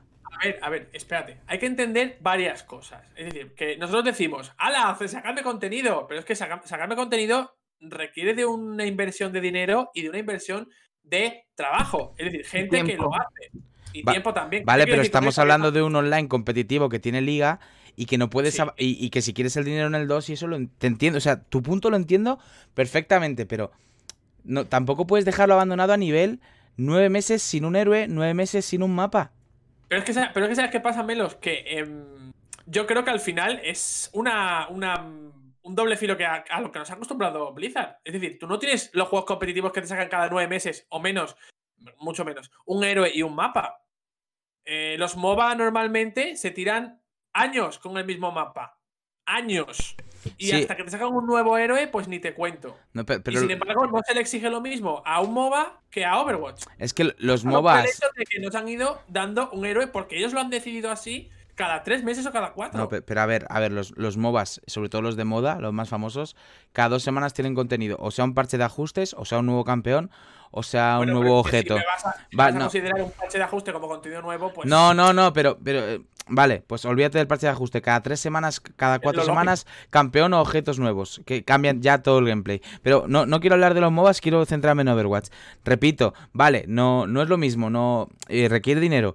Pero también esto es un abandono. Quiero decir, no meter nada de nada, salvo skins, y los eventos no los cuento porque son el mismo evento reciclado, quiere decir abandonar tu juego. O sea, si Overwatch hoy en día siguen entrando las partidas y tal, es porque la comunidad está trabajando más que Overwatch en que el juego viva. Pero es que Overwatch no ha metido nada, tío. Es que los últimos 9 meses ha metido una cosa que es un mapa y es un recorte de otro mapa para jugar todos contra todos. Yo quiero decir una cosilla. Y skins, ¿sabes? Me parece normal. demasiado el abandono. Aunque tus razones... Perdona, Marina, ya te dejo. Vale. Tus razones, Juan Pedro, son muy buenas. O sea, no puedes meterle, requiere una inversión, están con el 2. Pero ese abandono... estás condenando el 1. Pero lo que yo digo es que, a ver, yo hace mucho tiempo que no juego a Overwatch, aunque le sigo la pista. ¿Realmente se puede calificar como abandono? Es decir, te han estado metiendo eventos, sí, que son los mismos, que yo no lo discuto, pero eso que, repito, que eso requiere de un trabajo. Te están metiendo nuevas skins, que sí, que son skins, pero es que no te han metido nunca otra cosa en el juego en su vida, no te han metido algo completamente nuevo que no sea una skin, por lo tanto te están metiendo lo mismo que te estaban metiendo antes y nos parecía bien. Y esas skins también requieren de un diseño, de una implementación, de un trabajo y se está aplicando. Que a ti no te... Que a la comunidad no le parezca suficiente. No, a mí también me parece poco. O sea, porque antes... Pero es que el trabajo está. Antes había... le he dicho a Juan Montes por privado, ya me callo que si no nos alargamos, pero lo tengo que decir. Antes había un plan, ¿vale? Y para meter eventos nuevos, para meter personajes nuevos, para meter mapas nuevos. Había un plan con Overwatch y ya no lo hay. Ahora solo son las skins. Y eso es lo que nos parece a la comunidad que lo dejan corto. Porque tú antes jugabas Overwatch y sabías que en el futuro se venían cosas. Se venía evento nuevo de Blackwatch, se venía lore nuevo, Claro. se venía y ahora juegas Overwatch y sabes que no. Sabes que lo que hay es lo que juegas. Y ya. Te lo compro y yo voy a terminar mi argumentación con dos cositas. Eso primero. Desde que anunciaron Overwatch 2, yo creo que la lógica impera. La lógica impera, y es decir, pues en algún momento la Overwatch original se le acabará. Va a morir. Claro, la chispa se le acaba, pero es que es una cuestión lógica. Te sacan un 2, pues el 1 ya no vale, ya no cuenta, ya nada. Y de hecho te van a continuar, te van a coger lo van a va a haber una transición. Y lo otro que quiero decir es que ya avisaron de que Echo iba a ser el último héroe. Eso estaba avisado. Lo dijeron, de hecho, lo anunciaron. Y luego, lo que he visto en el vídeo es que se han ido a no sé dónde a probar sonidos de armas para que las armas tengan un sistema de sonido brutal. Y yo creo que eso a mí me parece flipante. Y lo único que voy a decir es eso, que Blizzard, a pesar de, bueno, pues de decisiones empresariales reguleras, pues que la calidad creo que está ahí. Lo mío muy rápido. Lo primero, hace relativamente poco hicieron yo no sé cuántos despidos de Blizzard. Lo segundo, están centrados en Overwatch 2, obviamente, porque es el juego que va ahora mismo a levantarle la comunidad de Overwatch. Y lo tercero, es lo que ha dicho Juanpe, tiene que morir. O sea, es que realmente ellos quieren que ese público se pase para el 2. Entonces lo lógico es que muera. ¿Y cómo muere un juego? Pues dejándolo sin contenido o teniendo muy poco contenido. Fin. Bueno, madre mía, vaya mini debate. Me encanta, fin. Vaya mini debate os habéis montado aquí. Mira que yo quería entrar hace un buen rato con el miedo que me da el PvE y si van a ser recreaciones de las misiones de evento del primer Overwatch, pero bueno, ya con todo lo que habéis hablado, estoy hasta la polla de Blizzard. Igual otra semana ya hablamos más cosas, que seguramente hay mucho más tiempo para hablar de todo esto, porque, como bien ha dicho Melos, la gran mayoría no tiene fecha, así que nos quedan meses y meses para hablar de Overwatch y del resto de juegos. En fin, seguimos con la ronda de actualidad. Dani, ya puedes hablar, que llevas un montón de tiempo callado porque hay que hablar de otra de tus previsiones que parece que se cumple, que es que el retraso del remake de Prince of Persia se ha dado porque ha pasado a manos de otro estudio más experimentado. Llamadme brujo o algo así. No, esta semana me has metido dos noticias que es como, ¿ves? Tenías razón, habla, vacila de que tenías razón. Básicamente. Y la cosa es esa, Prince of Persia, ya os comentamos hace unos días que retrasó su salida, tenía previsto el lanzamiento en el mes de marzo, originalmente en enero, luego lo retrasaron a marzo y de marzo pues ha pasado a un retraso indefinido. Ese retraso indefinido ya comentamos en su momento que olía raro, porque si lo habían pasado de enero a marzo así, era como que, bueno, en un mes y medio, 2 meses lo podemos solucionar, pero ahora este retraso indefinido es como, a lo mejor hay más de lo que esperábamos. Y un youtuber llamado Blackbooth apunta a que el retraso se debe a una de las cosas que comentamos aquí, y es que van a pasar el desarrollo principal a un estudio más experimentado. Como vosotros sabéis, el remake de Prince of Persia corría a cargo de Ubisoft Mumbai, un estudio indio con poquita experiencia, aunque los encargados, los desarrolladores, digamos, principales, los jefes de desarrollo, sí que tenían experiencia, incluso habían participado en entregas anteriores de Prince of Persia. Los desarrolladores en sí, el grupo, los que los que al fin y al cabo trabajan, no tenían una gran experiencia en otros juegos. De hecho, es en un país emergente como es la India. Imagino que el tema de recursos, el tema de lugar de trabajo, no está tan avanzado como podría ser en Canadá, en Francia, en otros sitios donde Ubisoft tiene estudios y tiene más recursos, digamos, tanto humanos como técnicos. Pues no estaban saliendo las cosas como tenían que salir, y todos lo vimos en el poco de gameplay o trailer gameplay que se mostró con el juego, que al final forzó ese primer retraso para ver si podían arreglarlo.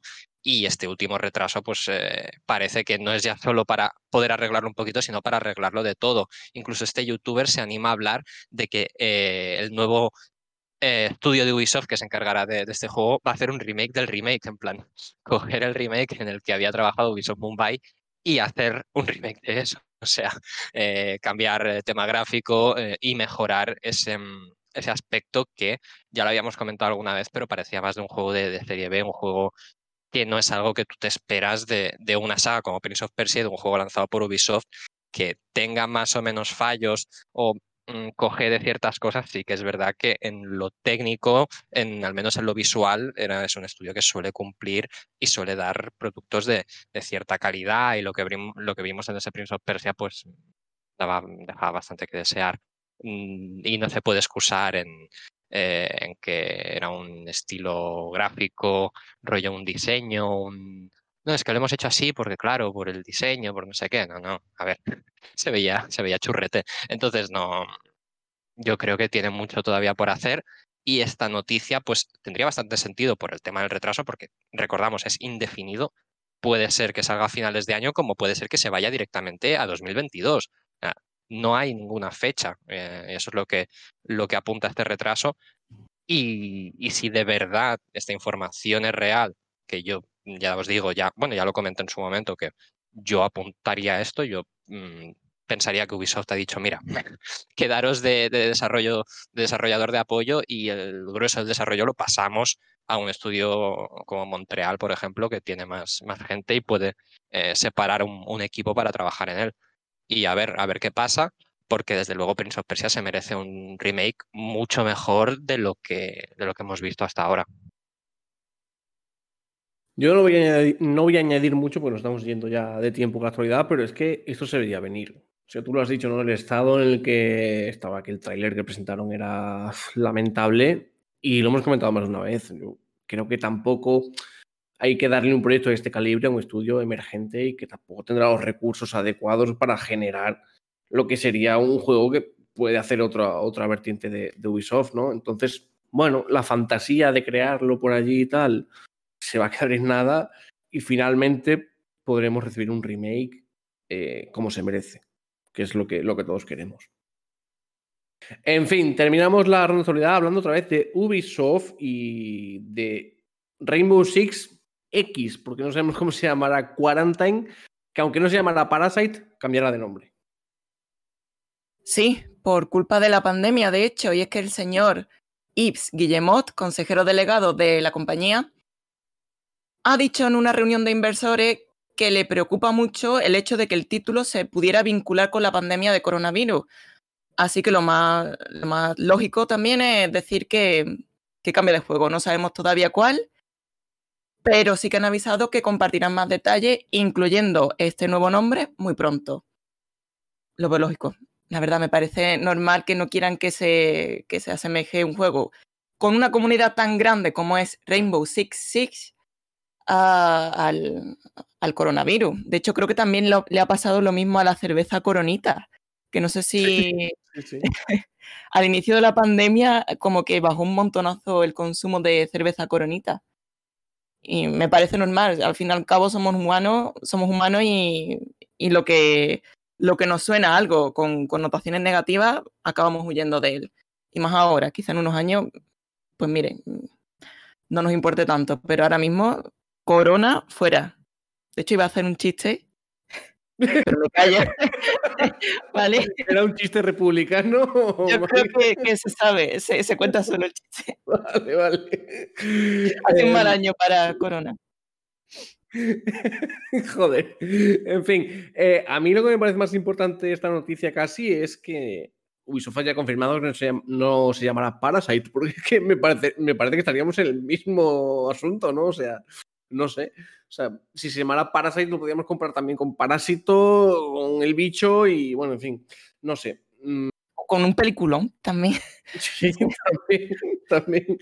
Pero no sé, vamos a ver cómo se llama finalmente, pero a mí también me parece una decisión acertada, aunque creo que ya mucha gente le tendrá la etiqueta de Quarantine y no se la podrán quitar, pero bueno. Bueno, sobre esto, sí. Juan, ¿te acuerdas de cómo se llamaba antes Immortals Phoenix Rising?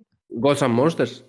Ya, pero que la gente se ha quedado con Immortals. Quiero decir, tienes que acordarte fuerte. A mí me cuesta acordarme del tema de Ghosts and Monsters. Yo, Immortals. Fíjate que yo me acuerdo más de Ghosts and Monsters porque... ¿Sí? A ver, sí, igual porque estuve mucho tiempo esperándolo, ¿eh? Tal vez sea eso, mucho tiempo pensando Ghosts and Monsters, Ghosts and Monsters, Ghosts and Monsters, pero sí que me sale más que Immortals, tío. No sé por qué. Puede ser. Va a pasar con God of War Ragnarok. Sí, mira, también es otro ejemplo perfecto. Luego se llamará de otra manera, seguramente, pero el Ragnarok probablemente no se lo quite nadie. Pero es que ese nombre no lo hemos inventado nosotros. Es que no hay ninguna nomenclatura oficial. Pero la culpa es de Santa Mónica por, después del logo de God of War, sacar Ragnarok es por separado y después Is Coming. El branding ahí, mal, pero bueno.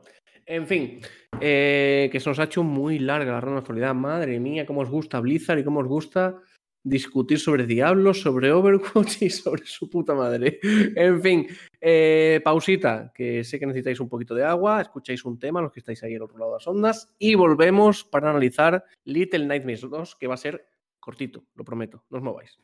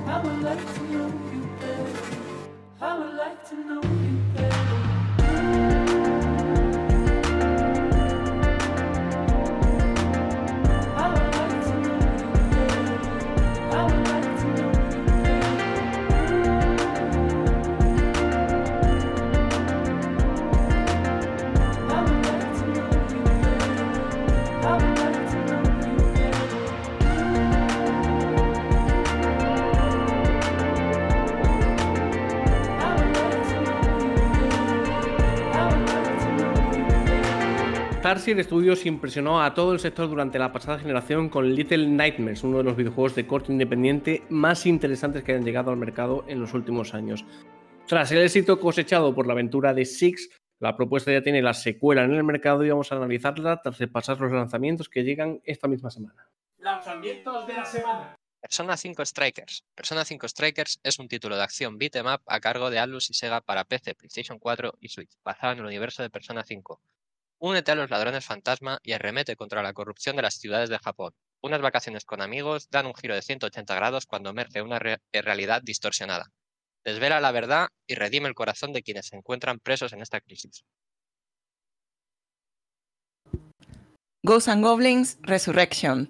Un reboot del mítico videojuego de acción y plataforma donde hemos de acompañar al valiente Arthur mientras corre, salta y lucha en su camino a través de escenarios ambientados en Demon Realm, un mundo de fantasía demoníaca. Bravely Default 2. La secuela del celebrado JRPG Bravely Default a cargo de Claytech Works y Square Enix para Switch. Una nueva historia, un nuevo mundo y nuevos héroes de la luz aguardan en esta secuela directa de Bravely Default, que incluirá nueva música compuesta por Rebo. Pues Bravely Default, que será el protagonista del próximo programa, que lo analizaremos aquí. También estará Fonseca para hablar sobre esta segunda entrega del juego de Square Enix y Nintendo. En fin, vamos a hablar ahora de... Con el análisis, cuelo la cuña, que Persona 5 Strikers está aquí. El análisis no lo vamos a hacer porque bastante hemos tenido. Si alguien se lo quiere leer, está en Alfabeta Juega. Pues ahí queda la cuñita por si queréis leer a Dani con ese análisis de Persona 5 Strikers. Vamos a hablar de Little Nightmares 2 y como he prometido antes de cerrar el bloque de actualidad, voy a intentar ser lo más breve posible porque, madre mía, qué programita que vamos hoy.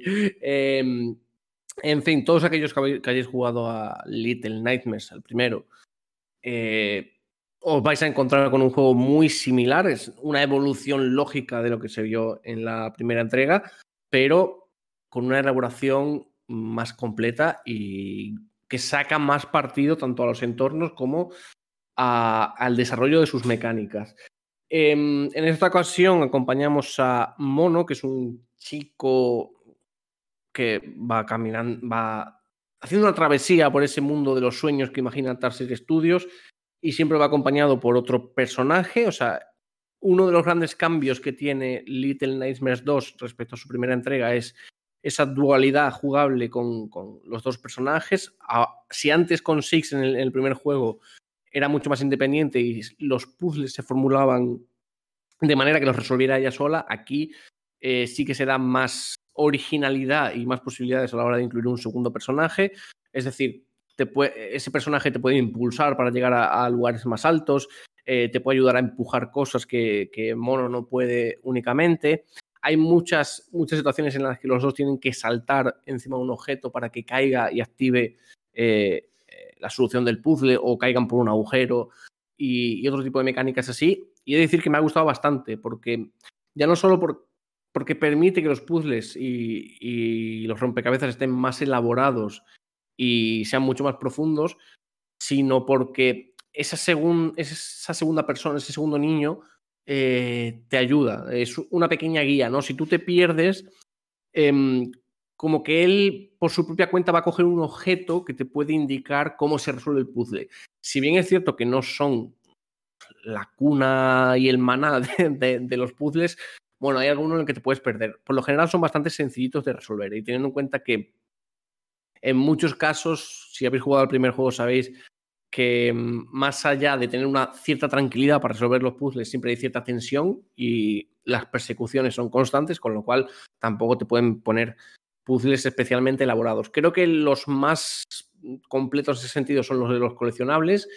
Si jugasteis al primer juego sabréis que había gnomos coleccionables. En esta ocasión solo sale uno, pero su puzzle, por ejemplo, para conseguir, porque en esta ocasión del segundo lo que te proponen es conseguir espectros de niños y sombreros para que puedas cambiar la apariencia de Mono.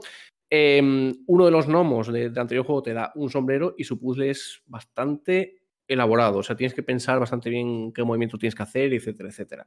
Y los espectros de los niños están escondidos gracias a la amplitud que le han dado los mapas, que si bien es cierto que en el primer juego estaban como más cerrados, eran más íntimos, más con esa sensación claustrofóbica, aquí se ha abierto un poco más el espectro para permitir una mínima exploración con mono y poder descubrir esos espectros de los niños para poder conseguirlos y completar esa tarea. He hablado de la mecánica dual con el segundo niño, y hay otra mecánica nueva que no me ha terminado de convencer y probablemente es el único fallo que le pongo a Little Nightmares 2, que es la mecánica de ataque. Era algo que no estaba en el primer juego. Por lo general, Six se basaba en resolver puzzles sin avanzar con sigilo para no ser vista. En esta ocasión hay unos enemigos que son como unos niños de porcelana, y luego también hay manos que van andando por el terreno, y que tú tienes objetos como tuberías, martillos, tablas, etcétera, etcétera, con los que puedes golpearlos.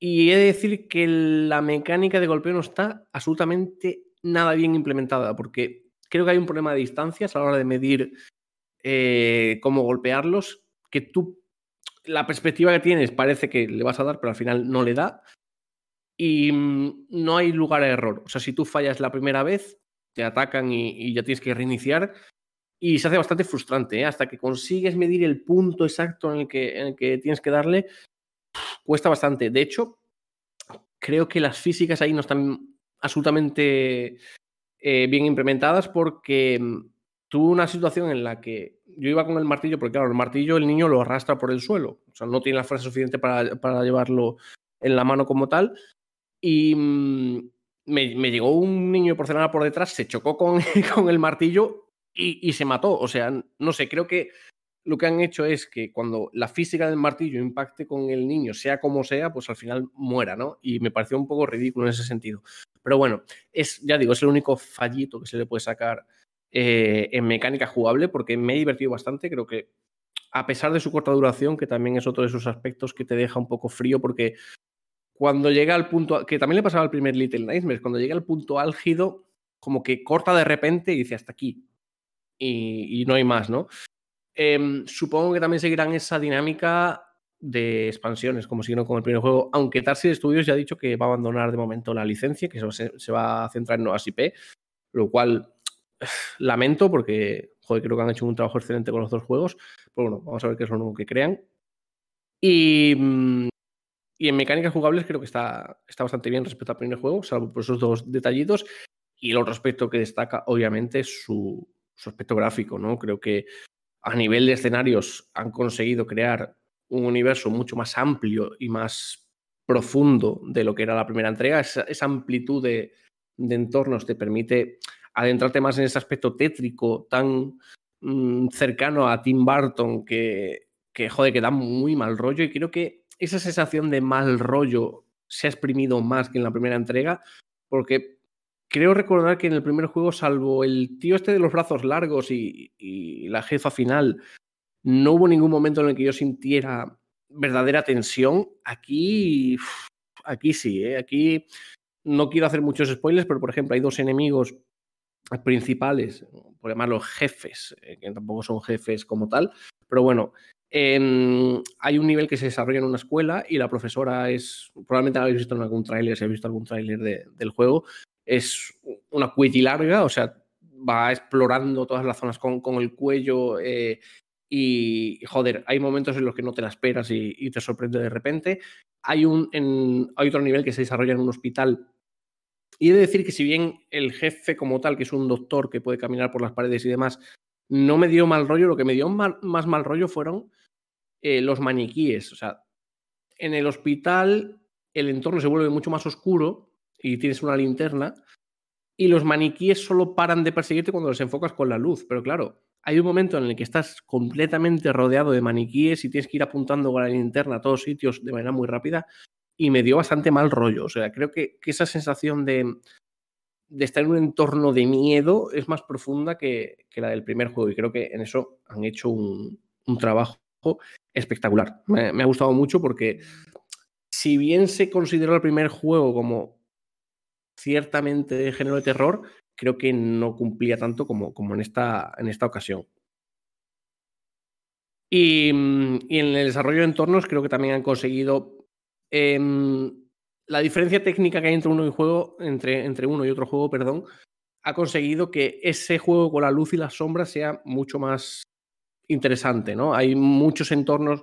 De hecho, creo que no os recomiendo, a mí me pasaba, si en vuestro televisor se reflejan mucho las luces y demás, no os recomiendo jugarlo con persianas o ventanas cerca de la televisión, porque a veces son entornos tan oscuros, tan cerrados que cuesta verlo. O sea, de hecho, en gran parte del juego es así, con lo cual yo os recomiendo que juguéis a oscuras completamente para poder visualizarlo todo mejor.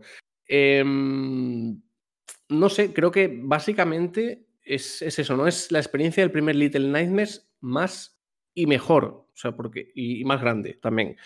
Porque lo que han hecho ha sido coger la fórmula base y aumentarla en todos los sentidos. Ya he dicho lo de la mecánica jugable dual, el tema de atacar, entornos más amplios, mejores gráficos, obviamente, y un desarrollo como más natural. Y voy a explicar lo de natural. Creo que había como muchas situaciones forzadas en el primer juego y que dificultaban ciertos aspectos de las mecánicas. Por ejemplo, si habéis jugado el primer juego, sabéis que había puertas que tenías que abrir con una llave y la llave la tienes que transportar en todo momento para poder abrir la puerta. Aquí no. Aquí esa versatilidad con los puzzles ha permitido que la llave esté en un sitio más lejano, con una mecánica que se va entrelazando entre diferentes habitaciones y demás para poder llegar a la llave, y obviamente no tienes que arrastrarla hasta el punto de inicio, ¿no? Se la guarda en un inventario imaginario y luego ya cuando llegas a la puerta la abre, ¿no?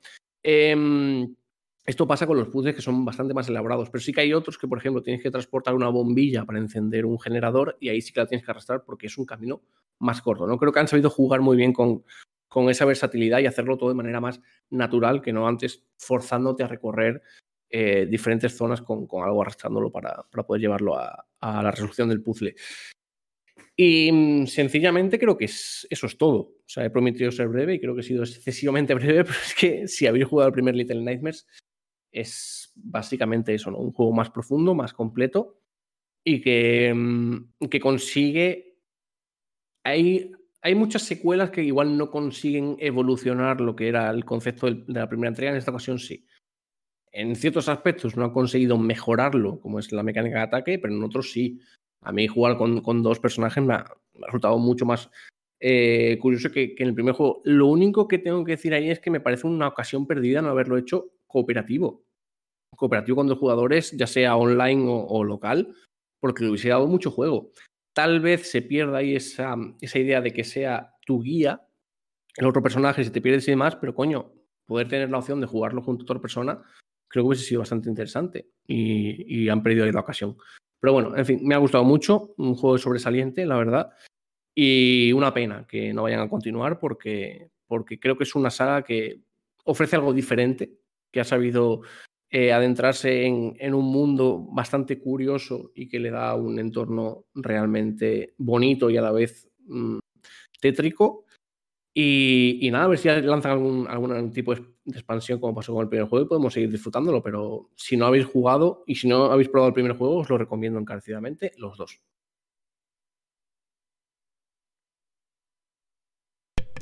Yo es que poco tengo que comentar porque tengo que reconocer que aunque todo el mundo habla maravillas tanto del 1 como del 2, me da mucho yuyu. O sea, quiero decir, juego Resident Evil, juego Silent Hill, pero ese juego tiene un ambiente, no sé, tiene algo. Y esto, sobre todo por el nombre del juego, os va a dar risa, pero cuando juego, que lo probé, el 1, y cuando juego ese juego o ese tipo de juegos así parecidos, tengo pesadillas de verdad y paso una noche muy mala. Así que os dejo, compañeros, que le apuntéis a Juan lo que os ha gustado y tal, porque a mí me da mucho yuyu y no le echo huevos. A mí justamente lo que me gusta es el enfoque de que los enemigos y las situaciones son de verdad las pesadillas que una persona un niño pueda tener, en plan, esos cuerpos deformados, el sentirte Sí. pequeño en situaciones. Del primero me gustó mucho todo el tema de los sitios donde se comía, de esos restaurantes, de esas Sí. cocinas, Ujú. esa distorsión del personaje más grande, de que todo sea un peligro. O sea, son enemigos que de verdad tú podrías haber tenido pesadillas con ellos de pequeños, y eso me gusta porque es una forma original de producirme miedo. Y por otro lado, o sea, del 2 no lo he jugado, quiero jugarlo, no me lo he comprado todavía, pero me lo compraré. Y por otro lado, quiero apuntar una cosilla, que es lo que has comentado, de que no van a seguir. No lo han dicho ellos, sino que lo ha dicho el CEO de Embracer, Ujú. grupo al que pertenece Tarsier Studios. ¿Por qué ha dicho eso? Muy simple. La IP de Little Nightmares creo que es como compartida, o sea, copropietaria entre Bandai Namco Claro. y Tarsier. Por lo tanto, Embracer, que es el grupo que tiene a Tarsier Studios, no se lleva pasta. Entonces, Ujú. si ya que tienen el estudio comprado, tendría sentido que les hiciesen hacer algo de lo que ellos fuesen propietarios y se llevasen pasta. Entonces, creo que por ahí van los tiros. Es más cabezonería de Embracer de hacer algo que nos dé beneficios a nosotros y no a Bandai Namco. Pues es una pena, ¿eh? Porque, joder, no Ya. sé. Creo que Sí, sí. son juegos totalmente diferentes que te ofrecen, pues, ese estilo, ¿no? En el que estamos hablando, ¿no? De pesadillesco, de ambientes tétricos y al mismo tiempo bonitos, porque es un juego, joder, que tiene entornos preciosos y súper bien elaborados. Pero, bueno, si es por eso, me parece una lástima, de verdad. O sea, creo que Embracer, ya que tiene tanta pasta y que está comprando tantísimos estudios y tantísima mierda, podría poner un poquito de pasta y comprarle la licencia a Bandai Namco, ¿no? Pero bueno, en fin, no sé. Una pena. Yo igual ahora que has dicho eso, no sabía que era por ese motivo. Igual tampoco vemos expansiones, porque supongo que no querrán llevarlo más allá ahora que tienen a Tarsier, ¿no? Pero me parece una pena. Y sobre lo que Depende has del dicho, contrato que tuviese con claro, Bandai. también es verdad. Lo que has dicho sobre el primer juego con esos entornos del restaurante y todo eso, creo que abusaban mucho de ese concepto, ¿no? De ese concepto de me van a comer o el cocinero me va a partir con el mazo y todo eso. Aquí creo que han sido más originales. Es cierto que solo hay 5 niveles como tal, o sea, es bastante cortito y en ese sentido me hubiese gustado que ampliaran más, pero cada nivel tiene una dinámica completamente diferente y los enemigos hacen cosas diferentes y no abusan tanto de ese concepto, ¿no? Es más, Claro, por ejemplo, también porque era lo principal del primer juego, quiero decir. Estaba claro, muy relacionado con el hambre y con exacto, todo el sí, sí, tema sí. ese. Sí. Aquí, por ejemplo, empiezas el juego y hay un cazador con una escopeta persiguiéndote. O sea que ya ves que es algo completamente diferente, ¿no? Y me ha gustado mucho esa variedad porque además todos los mapas se desarrollan en relación a ese jefe, al entorno en el que se siente cómodo ese jefe y está muy bien elaborado. La dinámica y el progreso está genial, así que me ha gustado mucho ese desarrollo, ese avance y esa originalidad a la hora de crear los diferentes entornos. Pues ahí queda eso, aquí queda el análisis de Little Nightmares 2. Ha sido breve, pero es que, bueno, a ver, tampoco hay mucho más que hablar sobre el juego. Si tenéis cualquier duda, ya sabéis que me tenéis en Twitter, @JuanMontes9, para resolver todas las dudas que queráis. Pero bueno, como el juego ya está en el mercado, supongo que la gran mayoría ya lo tenéis y habéis podido experimentarlo como merece. Hacemos una breve pausa otra vez, escucháis un temita y volvemos para uno de los platos fuertes del programa, que es ese Nintendo Direct.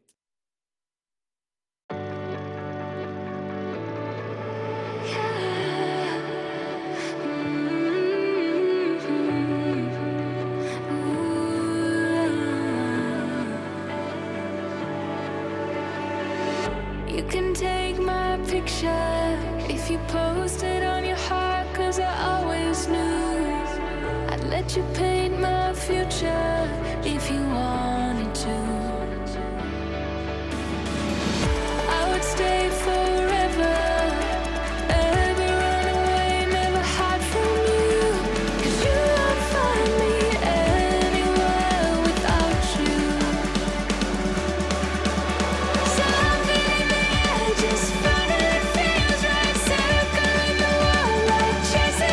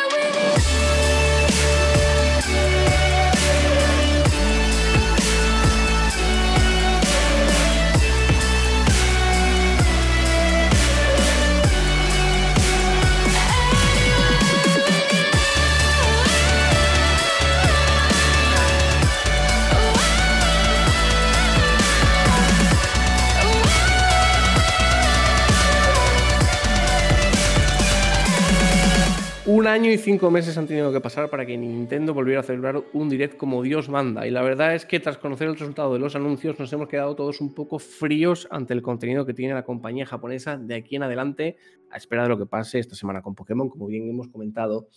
Y es que aparte de que todo esto ya se filtró horas antes de que se emitiera el direct, que por cierto esa persona salió de la nada y ahora está filtrando un montón de cosas, no sé qué contactos tendrá, pero joder, la puta hostia, de verdad, se está acertando absolutamente todo, acertó el Nintendo Direct y acertó también la BlizzCon.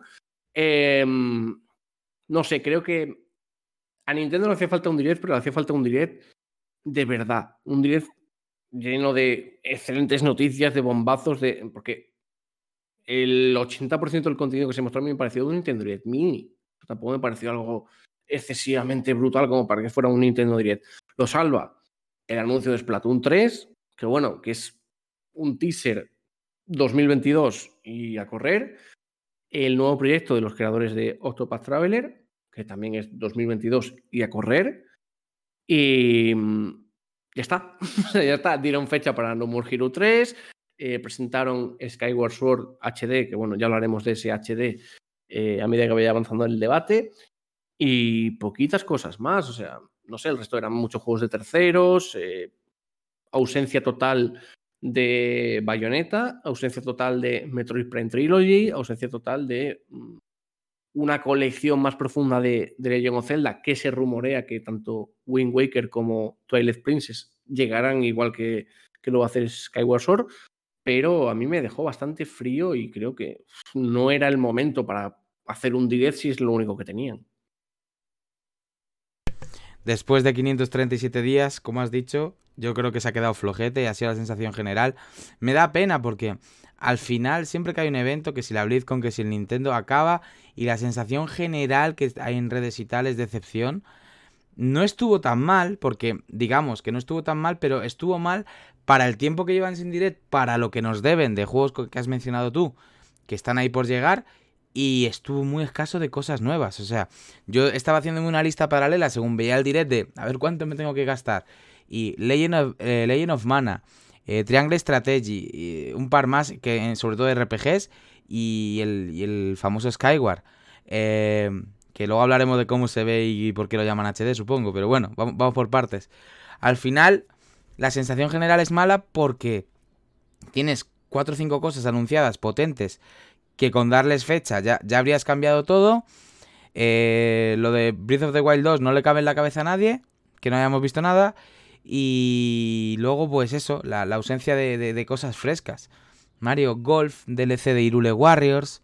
Es que te quedas frío porque dices tú, 50 minutos y no he visto nada, en realidad. O sea, no sé, lo que ya sabía y el personaje de Smash. Y te quedas frío por eso, ¿no? Y bueno, a ver, yo no digo que sea un mal direct, digo que, dadas las circunstancias, lo que nos debe de Nintendo y el tiempo que llevábamos en direct, pues nos ha dejado tal. Voy a dejar hablar a mis compañeros para su primera impresión y luego quiero hablar de cositas sobre todo Skyward, lo del HD y alguna otra cosita que tengo aquí apuntada. Por cierto, antes de que hable el resto, quiero comentar lo de los personajes de Smash. Estaba claro que iban a ser personajes de Nintendo, pero hostia, tío. Otra vez Xenoblade. Vale que de Xenoblade juraría que solo estaba. Joder, lo diré. Mira que me salió un día rápido, Dani, ya no me sale el puto nombre. Joder, el protagonista, hostia. Espérate que lo voy a buscar porque me parece lamentable. ¿Shulk? Shulk, exactamente. Solo estaba Shulk y quizá me hacía falta más presencia, ¿no? Pero joder, yo qué sé, con todos los rumores que hay de que si Crash, que si Rayman, que si no sé qué. Sakurai está enamorado de las espadas, tío. Es increíble, ¿eh? Va, en serio, o sea, el meme ya no es ningún tipo de meme. O sea, yo creo que si un día sale Crash o Rayman, va a salir con espada, tío. Yo ya no tengo ninguna duda. Es increíble, tío. Que por cierto, Pira y Mithra no están nada mal en este. Y mira que yo Xenoblade llevo 2 días, pero me parecieron y los parries y las mecánicas para el propio Smash chulas, pero es lo que dices tú. Personaje, tío. Oye, un personaje con presencia. Ya no te digo el famoso Sora, que sería otro con espada, por cierto, pero bueno. Pero ese Crash, ese Rayman, Por cierto, no solo sé. yo escuché el llanto de Eli desde aquí, Sí, cuando anunciaron estos dos personajes y no era otra vez y para sorpresa de nadie, Sora. Yo escuché el dentro de Eli durante todo el directo hasta que salió Splatoon, que me imaginé que a ella le iba a gustar, aunque a mí no me ha convencido. Porque la verdad es que yo cuando pienso... para mí Nintendo es como pensar en Eli, aunque suene romántico o lo que sea. Y yo cada anuncio que veía pensaba cómo estaría Eli en su casa. Y la mayoría de las veces me la imaginaba agresiva, en plan, ¡y esta mierda! ¡Y esta mierda! Así me la imagino. Un saludo, Eli, si nos oyes. Lo peor es que Eli defiende el direct a partir de Splatoon 3. Hombre, vale, sí, me parece que estés muy feliz por Splatoon 3, pero creo que A no sale partir, del si direct. después de Splatoon no hay nada, No me refiero a partir de... No, me refiero que le bastó, vamos. su argumento nace a partir del anuncio de Splatoon 3 como diciendo, oh, Dios, me ha valido el direct. No, joder, a mí no me parece que sea suficiente. Pues yo voy a decir una cosita y voy a defender a Nintendo contra todo pronóstico. Bueno. Sí, yo. A ver, es que estamos acostumbrados a que un evento tenga que tener bombazos y que tenga encima que ser periódico.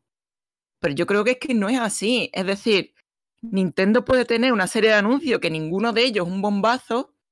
Y claro, para mantener contentos a los fans, pues hace un direct. Porque sí que es verdad que todo el mundo quejándose, ay, no sé cuántos días, como ha dicho Melos antes, no sé, 500 no sé cuántos días sin direct. Hay que ver Nintendo que no está anunciando nada, que tiene cosas en desarrollo y no anuncia nada.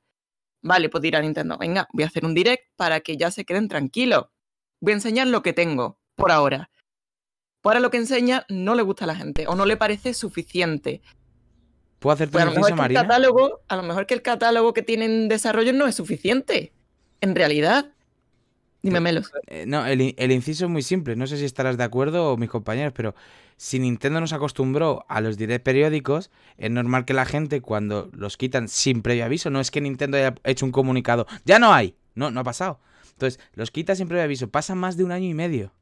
Entonces, y pones uno que por fin es direct ¿Qué año y medio? sin ¿Qué el año y mini. medio? Sin el mini. Sin Nintendo Direct, 537 días. ¿Qué año y medio? ¿Mierda? ¿Qué año y medio? Sí, todo agresivo. No, ha pasado más de 1 año o 1 año y medio prácticamente. 537 días es lo que sale por. Ese es el número que desde el último direct que no fue mini. Entonces, cuando pasa tanto tiempo sin que tú avises de que antes los hacía, ¿cuánto era? ¿Cada 2 meses o por ahí? Y entonces tú esperas, dices, hostia, 1 año y pico sin hacer un Nintendo Direct. Además dura 50 minutos, que suelen ser un poquito más cortos. ¡Guau! Esto es gordo. Y además es el aniversario de Zelda y de Pokémon este año. ¡Guau! Se viene. Y de Metroid. Pero ese Y es de el Metroid. problema, que nos montamos las pajas mentales. No, pero nos es que van cuadra. nos van a enseñar el Zelda 2, nos van a enseñar pero no sé qué. Pero este año Pokémon. cuadra mucho. O sea, Yo te creo que dejo el jugar ya, problema- pero yo creo que este año era un año para que un Nintendo Direct fuera mucho más potente. El problema Puede está en serlo el siguiente, quizás. El problema está en que si Nintendo ya no se había acostumbrado durante este año y 5 meses a no recibir un Nintendo Direct con noticias potentes, cuando se produce el Nintendo Direct todos entendemos que va a ser algo gordo, como ha dicho Melos. Si no tuvieran algo gordo, yo hubiese entendido que hicieran otro mini, que igual era lo que más casaba aquí, porque hubiese pasado algo si Splatoon 3 no nos lo presentan en el Direct del E3, absolutamente nada, porque si va a llegar en 2022... Para él y pasa no. nada. Para él y no.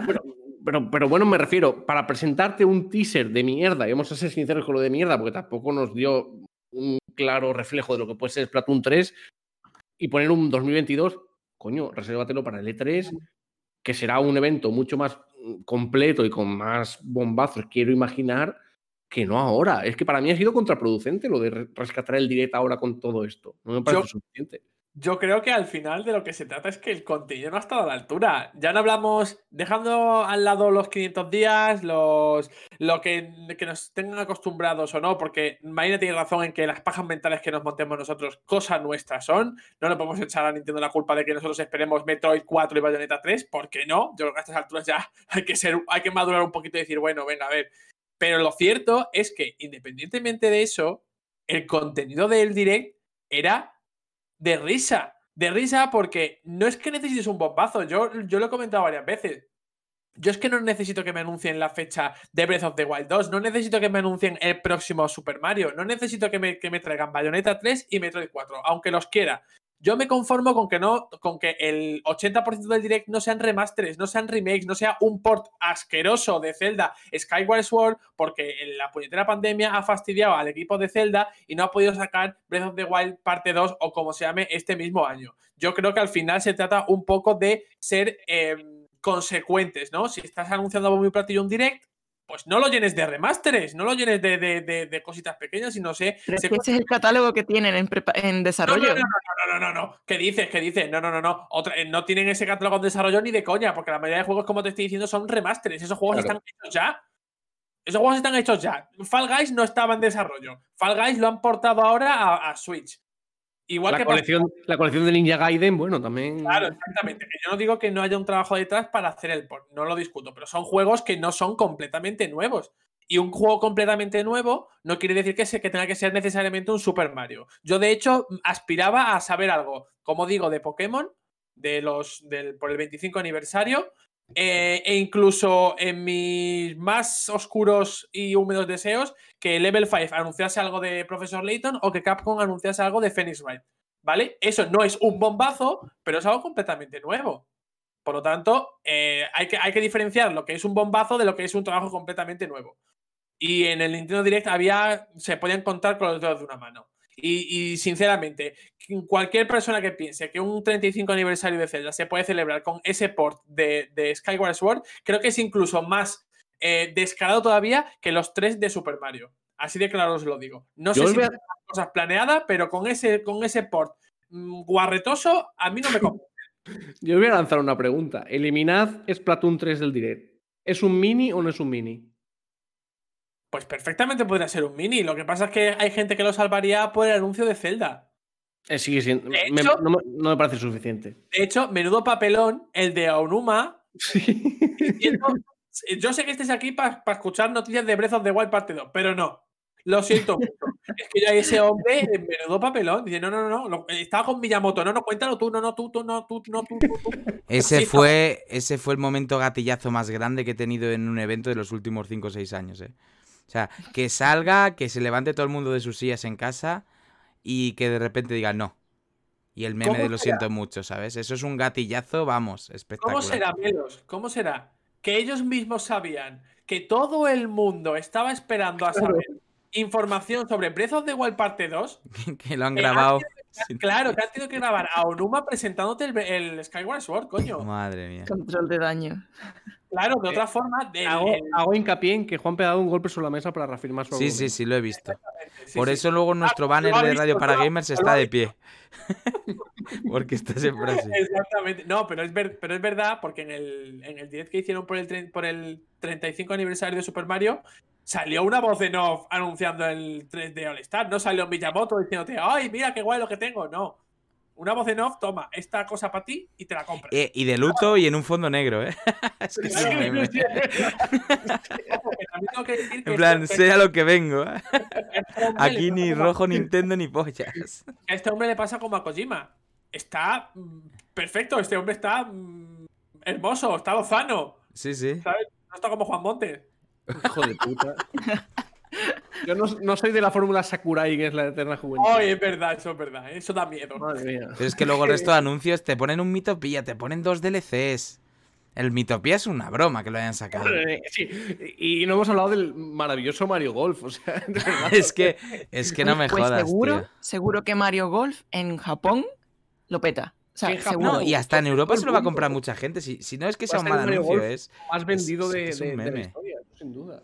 Es que puede que sea uno de los juegos más chulos que salieron, sin coña. Pues fíjate cómo está la situación, que con lo que se ha criticado Skyward Sword y con todo lo que ha surgido alrededor de esto, ya es el más vendido de Amazon y quedan 5 putos meses para que se lance. O sea, es que... Eso es Nintendo. Es que no hay más. Los fans de Nintendo son masoquistas. Somos la mierda. Son ricos. O sea, Y O masoquistas. pobres. No, A ver, y los Joy-Con y eso, también un chiste. O sea, te sacan el mando Pro de Monster Hunter y la Switch, ¿no? Es de Monster Hunter Rise y los mandos de Zelda. Y claro, los Joy-Con 60 pavos y el juego 60 pavos. Y he visto por ahí por Twitter una imagen muy buena que el mismo juego cuando salió en Wii venía con el mando de oro de la Wii, de color oro, ¿Y qué más? Y todos los de DLC. No, la banda sonora por 60. Y ahora es el juego 60. Bueno, 60 lo que valga, que creo que sí. Y 60 los Joy-Con. Y es como, ve, te tomas por culo, tío. O sea, ¿cómo nos haces esto? Que lo que ha dicho Juanpe de me parece insuficiente, Skyward Sword, tal y cual, no sé si harán algo más. Parece clarísimo que tienen también preparado lo que ha dicho Wind Waker y Twilight Princess. ¿No hubiese sido mejor presentarlos los tres juntos?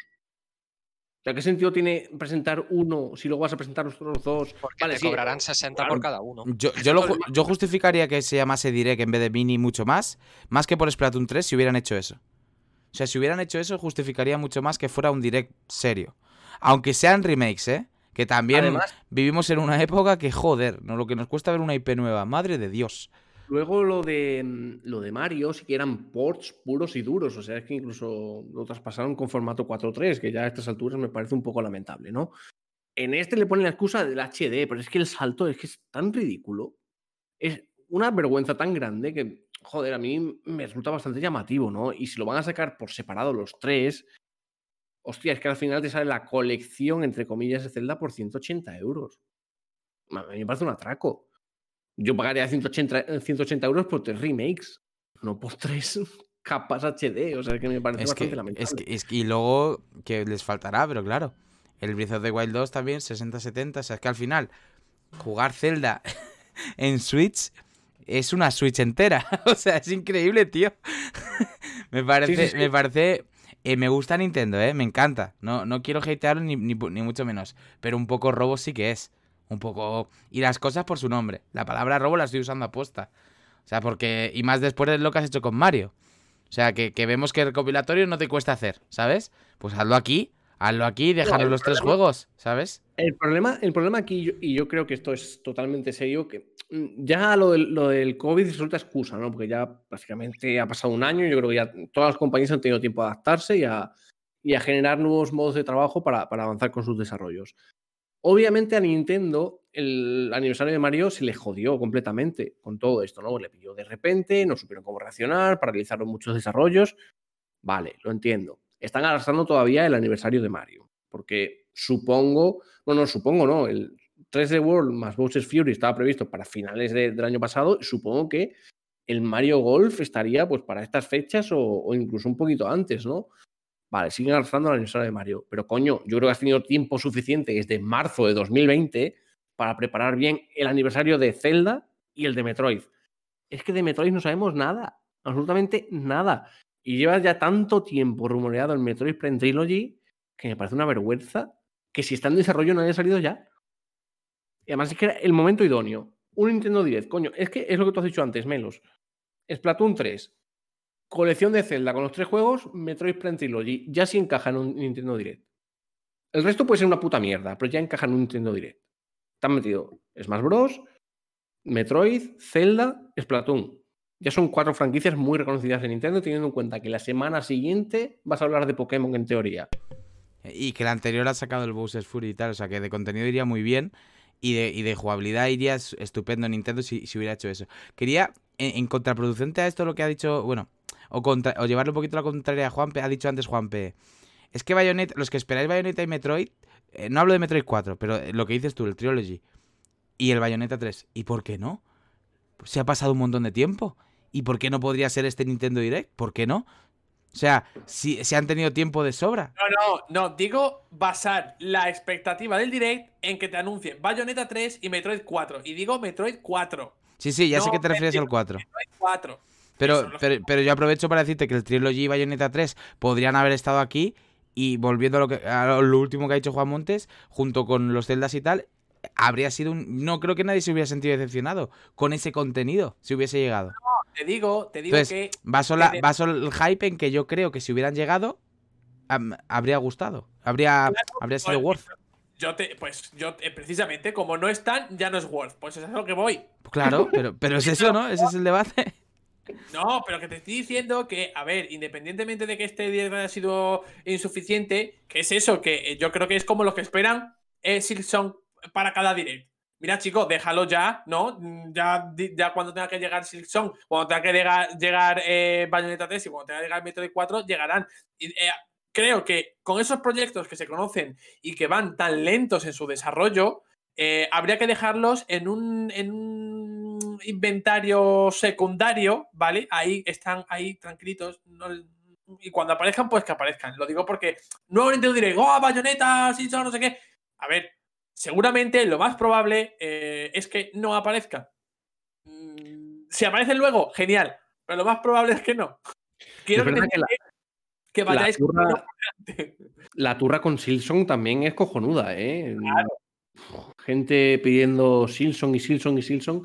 A ver, joder, yo hace poco ya empecé a descubrir de manera más profunda Hollow Knight, que me parece un juegazo, pero hostia, tampoco es que sea el maná como para que sea uno de los grandes lanzamientos o uno de los grandes a ver, anuncios en direct, ¿no? Es como si los Danis de la vida llega a un Inside y dice, ¡oh, van a anunciar Scalebound, lo van a tomar otra vez, no sé qué! Y no sale Scalebound, ¿sabes? Y dice, pues vaya mierda. Scalebound lo han cancelado y no se sabe si va a volver. Acéptalo, asúmelo y sigue con tu vida. Y a partir de ahí ya juzga. A ver, es que aquí muchas veces hemos comentado lo de que la gente se flipa, ¿vale? De, de esperar muchas cosas y que luego pues el show esté más o menos bien y se lleven la decepción de que no salió lo que ellos esperaban. El problema aquí es lo que ha recalcado Juanpe varias veces, que es que el show es regulero. Quiero decir, la gente se ha flipado y se ha venido muy arriba esperando ciertas cosas y que luego lo que se ha visto no es una decepción fruto de expectativas versus realidad, es que la realidad no da para hacer un producto bueno, no da para haber visto un show bueno, como muchas veces hemos dicho o sea, que el show este de Play 5 o el Insight este ha estado guay, sí que han faltado X cosas que habrían sido la hostia, pero que la gente se esperaba, ponte lo de típico del Den Ring, no sé qué, no sé cuánto, guay. Pero aquí sí que el contenido ha sido pobre y ha sido un show que se podría haber solucionado incluso con, con 2 notas de prensa, dejando fuera Splatoon, que era lo más gordo en ese sentido. Pero han sido juegos, eso, han sido ports, han sido juegos de un calado normalillo. Y luego, pues eso, todo el debate de lo que habéis comentado del Zelda este. Mm, no sé, ya te digo, a mí me pareció muy, muy pobre y entiendo que la gente esté cabreada. Lo que no entiendo es que la gente, pues eso, Zelda más reservado, los mandos igual, no sé qué. Es como que parece que el fan de Nintendo no tiene autocrítica, no es capaz de decirle a la compañía, oye, hasta aquí, mira, no, me has cobrado 60 pavos por 3 Mario, ahora me vas a cobrar 60 por un port más o menos retocado de Zelda y vas a ser capaz de cobrarme otros 60 porque yo creo que van a hacer así. Si no lo sacan en un pack de los dos juntos del Twilight Princess y Wind Waker de 60, a lo mejor te lo sacan por separado de 60 y 60. Entonces vas a pasar de hacerme unos Mario churrete a 60 a hacerme 3 Zelda churrete por 180, que será lo siguiente. Es decir, creo que el fan de Nintendo tiene que ser autocrítico y llegar a un punto de decirle a la compañía, oye, mira, por aquí no paso, porque es que si no va a ser un abuso tremendo. Y el problema es ese, que parece que si criticas algo de Nintendo, es que la compañía, es que no sé qué, es que no sé cuánto. No sé, creo que la autocrítica es buena y más cuando la compañía está siendo muy anticonsumidor, porque las medidas que está tomando Nintendo, como la ejecución pública de Mario el 31 de marzo, que ya no va a haber, ya no se va a poner más a la venta en formato físico el Mario este, no sé, son medidas anticonsumidor 100%. ¿Sabes Y el hay que problema, saberlo Dani? criticar. Que esto lo veo yo en las redes sociales, que la gente tiene la crítica, por ejemplo, en tweets, la gente pone la crítica, es que Nintendo no me hagas esto, no sé qué, no sé cuántos, y acaba el tweet, pero caeré. Y ahí está el problema, que la gente lo ve, pero se lo compra.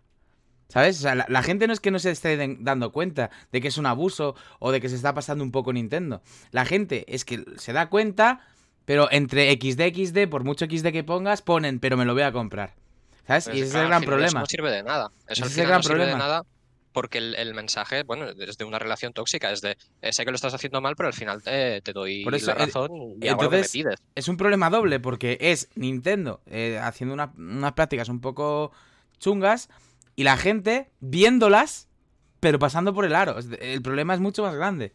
Y que Y no hay también remedio. O sea, no Y que hay... también ya no solo a nivel consumidor, porque sí que hemos visto críticas de consumidores y luego lo que tú dices de gente que dices que esto está mal, pero al final caigo. Pero también desde la prensa hay un mamoneo tremendo con Nintendo que con otras compañías, véase Electronic Arts, véase Ubisoft, que a la mínima que se han ido del camino y que han hecho medidas de mierda con los consumidores, se las ha puesto de vuelta y media, se les ha sacado trapos sucios, se han hecho artículos en contra de ellas y de Nintendo parece que no hay cojones, porque por lo que sea, ya sea porque hay más fanboys en tema de reacción, porque es cierto que Nintendo es una compañía que lleva muchos más años y que tiene una base más asentada y que es la infancia de mucha gente, entonces eso al final cala, quieras o no, pero al final es eso, no hay narices a criticar cosas de Nintendo por parte desde los medios, porque eh, no, no sé, es que hay algo ahí que impide que haya una crítica, que ojo, no crítica destructiva, sino constructiva, crítica de decir, lo estáis haciendo mal y hay que darse cuenta de que esto está mal porque no es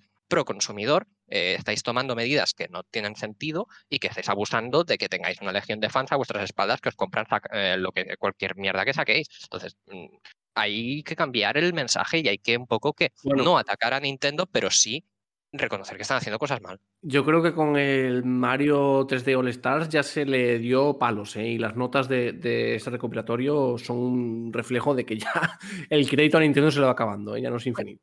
Te digo una cosa. Yo hace poco critiqué a Nintendo por, uno, la estrategia que han seguido con Mario, y segundo, porque no. Por el precio que tienen sus juegos de hace 6 años, que siguen costando lo mismo que de salida. Y quiera que no, siempre hay gente que defiende que es que Nintendo no devalúa sus juegos. Pero vamos a ver, ya no es devaluar los juegos, ya es pensar en el consumidor. O sea, me estás dando un juego de hace 6 años, que puede ser muy bueno, pero tío, piensa en tu comunidad de jugadores. No podemos permitirnos que todo el catálogo cueste. Bueno, el que solo tenga Nintendo Switch, claro que se lo puede permitir. Pero que todo el catálogo está como mínimo 40 euros. No sé, a mí me. Hay un choca Inazuma, demasiado. Marina, Inazuma Eleven de 2007. 40 Ajá. euros todavía. Es increíble, ¿eh? Es increíble, tío. No. Es increíble. Ya no te hablo de Yo lo Pokémon siento. o algo tocho, ¿eh? Que tampoco lo justifico, porque si han pasado los años debería de evaluarse. Pero es que ya un juego de 2007, wow, increíble. Y Inazuma, que no es para tanto. Ya no es solo devaluarse, es hacer ofertas, coño. Claro. Nintendo tiene Ofertas buenas. tiene una tienda online, joder. Todos hemos visto las ofertas de PlayStation Store, de Microsoft Store, de Steam, de Epic, de lo que sea. Y Nintendo, si baja un juego de precio, lo baja 5 euros. Tío, una oferta es una oferta. No sé, o hazme promociones, las típicas. Es que a día de hoy Nintendo Switch sigue valiendo 300 y pico euros, lo que pasa que ahora te la añaden con algún juego y te la cuelan por 360. Pero es que es eso, las consolas, hablamos de consolas que son más caras, de las PlayStation, de las Xbox, y bajan de precio porque van acorde al mercado. Y Nintendo es que se la pela, pero se la pela y la gente la sigue comprando a ese precio. Entonces, es que yo entiendo que Nintendo siga forzando y tirando hasta que se tense y se acabe rompiendo la cuerda. Porque si a mí me dan, me validan que yo haga esto porque la gente lo sigue comprando y le sigue pareciendo bien, pues yo lo voy a seguir haciendo. Por eso tiene que haber ese cambio de mentalidad, de crítica constructiva hacia Nintendo y de poner un poquito límites a esta mentalidad y esta manera de hacer las cosas que es, vamos, desde mi punto de vista, completamente equivocada. El problema es que le funciona y se hacen de oro, entonces no lo van a dejar de hacer. Es que eso es el ejemplo que ha mencionado antes Juan, de que el nuevo, Zelda que es un refrito, se ha agotado en Amazon. Es que ahí tiene la respuesta. ¿Por qué van a dejar de seguir esa dinámica de poner precios altos, hacer refritos y venderlos como juegos nuevos? Tú Si le sale imagínate, bien, sí que le sale bien. tú imagínate si el caso, en vez de ser el más reservado, que yo qué sé, el nuevo Zelda Skyward Sword HD cuenta con la peor tanda de reservas de los últimos X juegos de Zelda. Eso sería un toque de atención, pero claro, si el mensaje es, ha sido el más reservado, tócate los cojones y baila, ¿sabes? Eh, no sé, por eso te digo que la gente tiene que cambiar, que despertar un poquito y entender que lo que está haciendo Nintendo está mal, porque es que si no lo va a seguir haciendo y al final va a ser que ya lo hacen mal del todo y se pegan la hostia padre y, o sea, la gente ya estalla de golpe, o no sé. Lo que pasa es que es eso, que me flipa el doble rasero, tanto de usuarios como de prensa, con valorar ciertas compañías y luego otras, que al fin y al cabo es que están haciendo lo mismo. Me recuerda muchísimo el tema también de Apple, ya metiéndome en berenjenales, que siempre con estas cosas es como que, bueno, les damos un poco más de manga. No sé. Pero es que luego hay Claro, muchos venden más la consumidores. exclusividad. Perdona, Marina, que te he pisado. No, nada. Que luego hay muchos, igual que te he dicho que hay muchos consumidores que son conscientes del problema y pasan por el aro, luego hay un montón de consumidores que ven el Zelda y dicen, es que yo lo quiero y me suda la polla. Perdonad que siempre hablo tan mal, tengo que intentar hablar mejor. Muchos consumidores que dicen, a mí me da completamente igual que Nintendo gane dinero o tal, yo me apetece este juego y me lo quiero comprar. Y no piensan en estas cosas, no piensan en lo mal que lo hace Nintendo y tal. Ven un Zelda y es que lo quiero y lo pillan y ya está. Y son un gran número, no son 4 gatos. Son gente que simplemente no está al corriente, no siguen tanto el mundo del videojuego, de la empresa, de cómo está haciendo las cosas, solo ven su celdita. ¿Cuánto vale? Pues vamos, Pero ¿sabes? esa mentalidad, Melos, es o me sobra dinero, porque sinceramente yo gastarme 60 pavos en ciertos juegos me duele. No, a Y todos. joder, Pero hay y tengo un algunos puñado de que ni de juegos. coña. Acá hay algún juego tú que ni de coña te privas. Por ejemplo, yo un Final Fantasy no me privaría jamás. Tú tendrás Claro, tu saga. Pues habrá pero es esa que, gente, lo mismo con Zelda. pero es que hay gente que del tema de Nintendo que se compra cualquier cosa que saque y se lo compra cualquier cosa de salida. Y es, o tienes unos padres ricos que te pagan eso, porque mucha Sí, sí. gente sí que es verdad que fan de Nintendo, aunque hay gente ya con cierta edad, la gran mayoría comprende esa edad entre 10, 20, 20 y 4, pocos. 25. Sí, ¿qué es eso? Que sobre todo en tema de más pequeño, bueno, papá, cómprame no sé qué, se lo compra y al padre le dará igual porque le dará igual pagar 60 pavos en Amazon o darle el dinero para que se lo compre digital o comprárselo en Game o donde sea. Pero una persona que está trabajando, que se ha independizado o que vive solo, o que vive con se ha hecho ya su familia, lo que sea, hostia, a lo mejor gastarse 60 pavos en X juegos de forma bastante no diaria, regular, duele. Y duele mucho por eso, porque además luego no bajan. Yo sí que hay algún juego que a lo mejor digo, hostia, este me llama mucho, pero tal. Pues bueno, espero y sé que 2, 3 meses lo tengo o a mitad de precio o 20 y pico euros más barato. Y Nintendo no. Y juegos que me los podría sacar a menor precio porque otros juegos de ese estilo, remasters o recopilaciones o lo que sea, salen entre esos 30 40 pavos, ahora me lo cuelan a 60. No sé, ya te digo, es lo que he dicho antes, no me quiero hacer pesado en ese sentido. Y un día tenemos que hablar, se queda para otro debate, Juan, de por qué los juegos en digital siempre se quedan al precio alto cuando son en digital. O sea, y siempre se mantienen altísimos porque yo creo que también, joder, si me quiero comprar el Bravely Default físico o el digital, yo creo que debería pagar menos. O sea, eso habría que hablarlo porque entras en la eShop, lo he dicho porque estoy con la Nintendo Switch en la mano, en la eShop, y es que no veo juegos por menos de 45 euros y es Pero digital. eso es porque generar un código es muy caro, o menos. Sí, lo sé. No sé ni por qué he Darle, propuesto esto, soy un desgraciado. darle a un La botón. respuesta rápida es que se lleva más pasta Claro. la empresa que tiene la tienda. Entonces, Nintendo en este caso. Porque si No, te pone el precio al mismo precio que está en una tienda física, ten en cuenta que hay muchos impuestos repartidos y la tienda física de esos 60 euros que te cobran se lleva un tanto por ciento. Entonces, si yo lo pongo al mismo precio, incluso más caro, lo que estoy haciendo en la digital es aumentar mi margen de beneficio como distribuidora.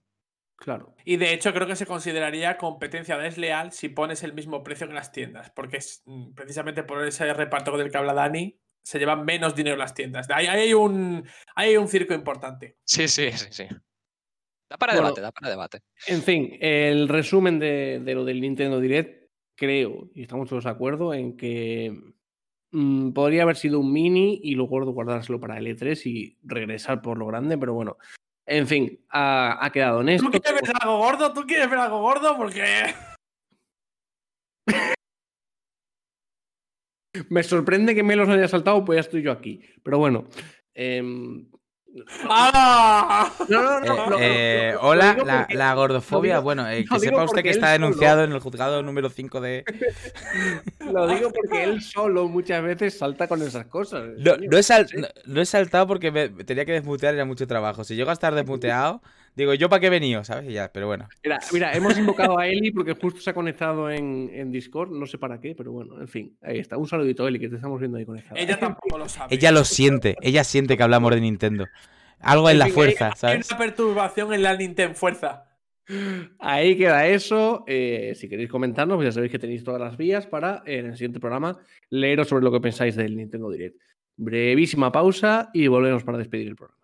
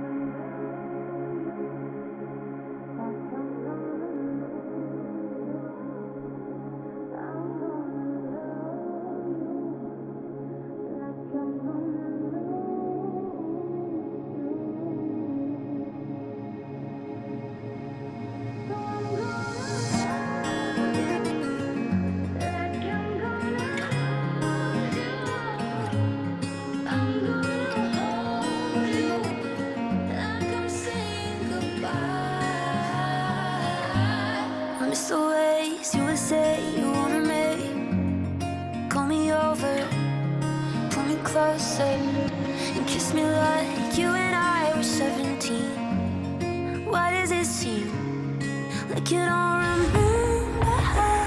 You call me when you're coming down, say you never let me down. Pues hasta aquí ha llegado el 21º programa de la tercera temporada de Radio para Gamers, amigos. Esperamos que haya sido, pues, como siempre, agradable y divertido, que hayáis pasado un buen rato con nosotros. Ha sido un poco raro para mí, porque ya venimos de ese estupendo programa 100. Me había acostumbrado durante 3 horas a veros las caras y ahora otra vez aquí, pues en la soledad de la ventana de Discord, ¿no? En fin, pero bueno, me ha gustado mucho, salvo esa partecilla de la actualidad. Madre mía, qué turra con Blizzard, de verdad. Espero que vengáis más calmaditos la semana que viene. En fin, es broma, podéis venir como os dé la gana.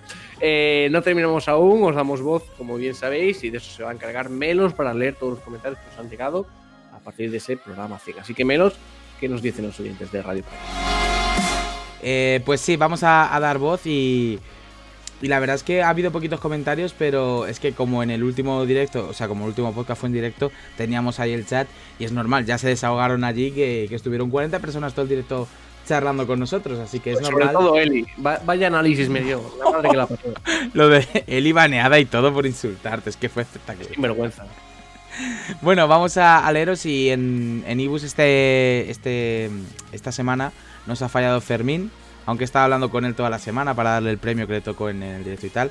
Así Fermín, que le he tenido presente, pero se le ha olvidado comentar al cabrón. Y nos ha dejado Eva Farto, que esta sí no nos falla esta vez. Maravilloso ese directo, nos vemos en el próximo, así que hay que hacerlo, a la gente le gustó mucho. Hombre, sí, ya se queda como una vez al mes, como los invitados, que por cierto, Melos, luego tenemos que hablar. Se me ha olvidado. Ojito, que me van a invitar a mí, chicos, porque no hay más nadie. Y bueno, pasamos al hashtag, ya que en YouTube no ha habido comentario esta semana.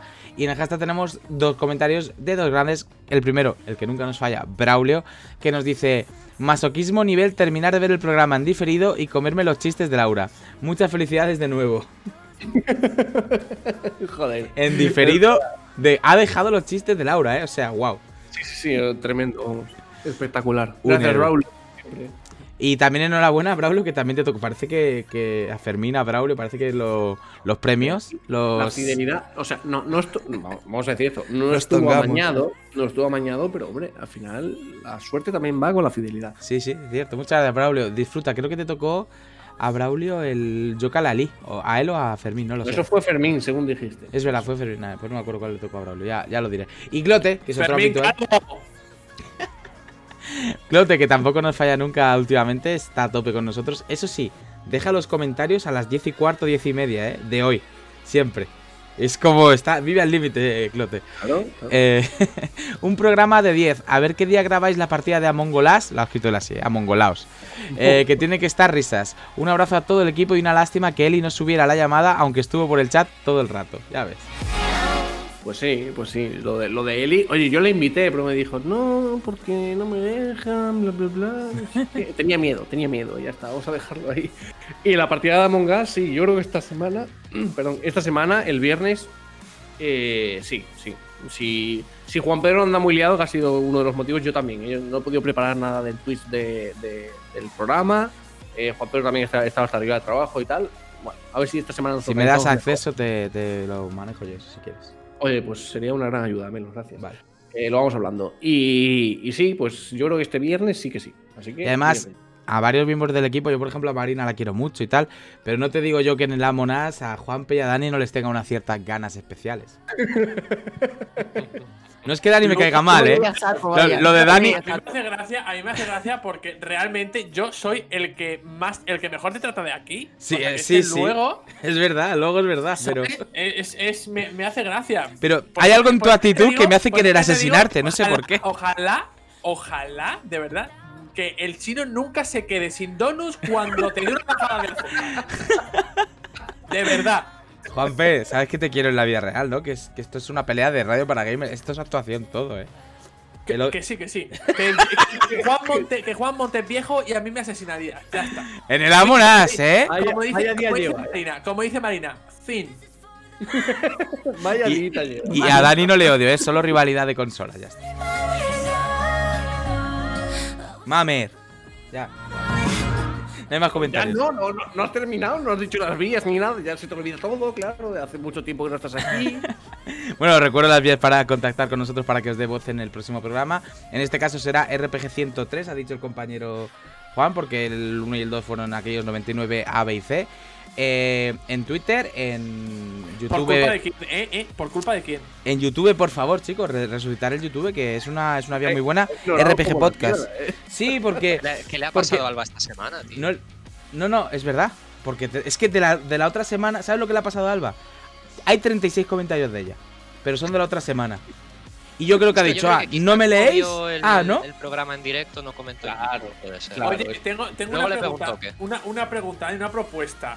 Lo digo porque Alba es fiel seguidora de Radio para Gamers, pero un día le das un telefonazo que comente en directo, en la grabación. Y que te Sí, pueda decir lo que yo. tenga que decir al momento. Oye, es que, pues tú, como vuelvas a decir algo de WandaVision o de no sé qué, te mato.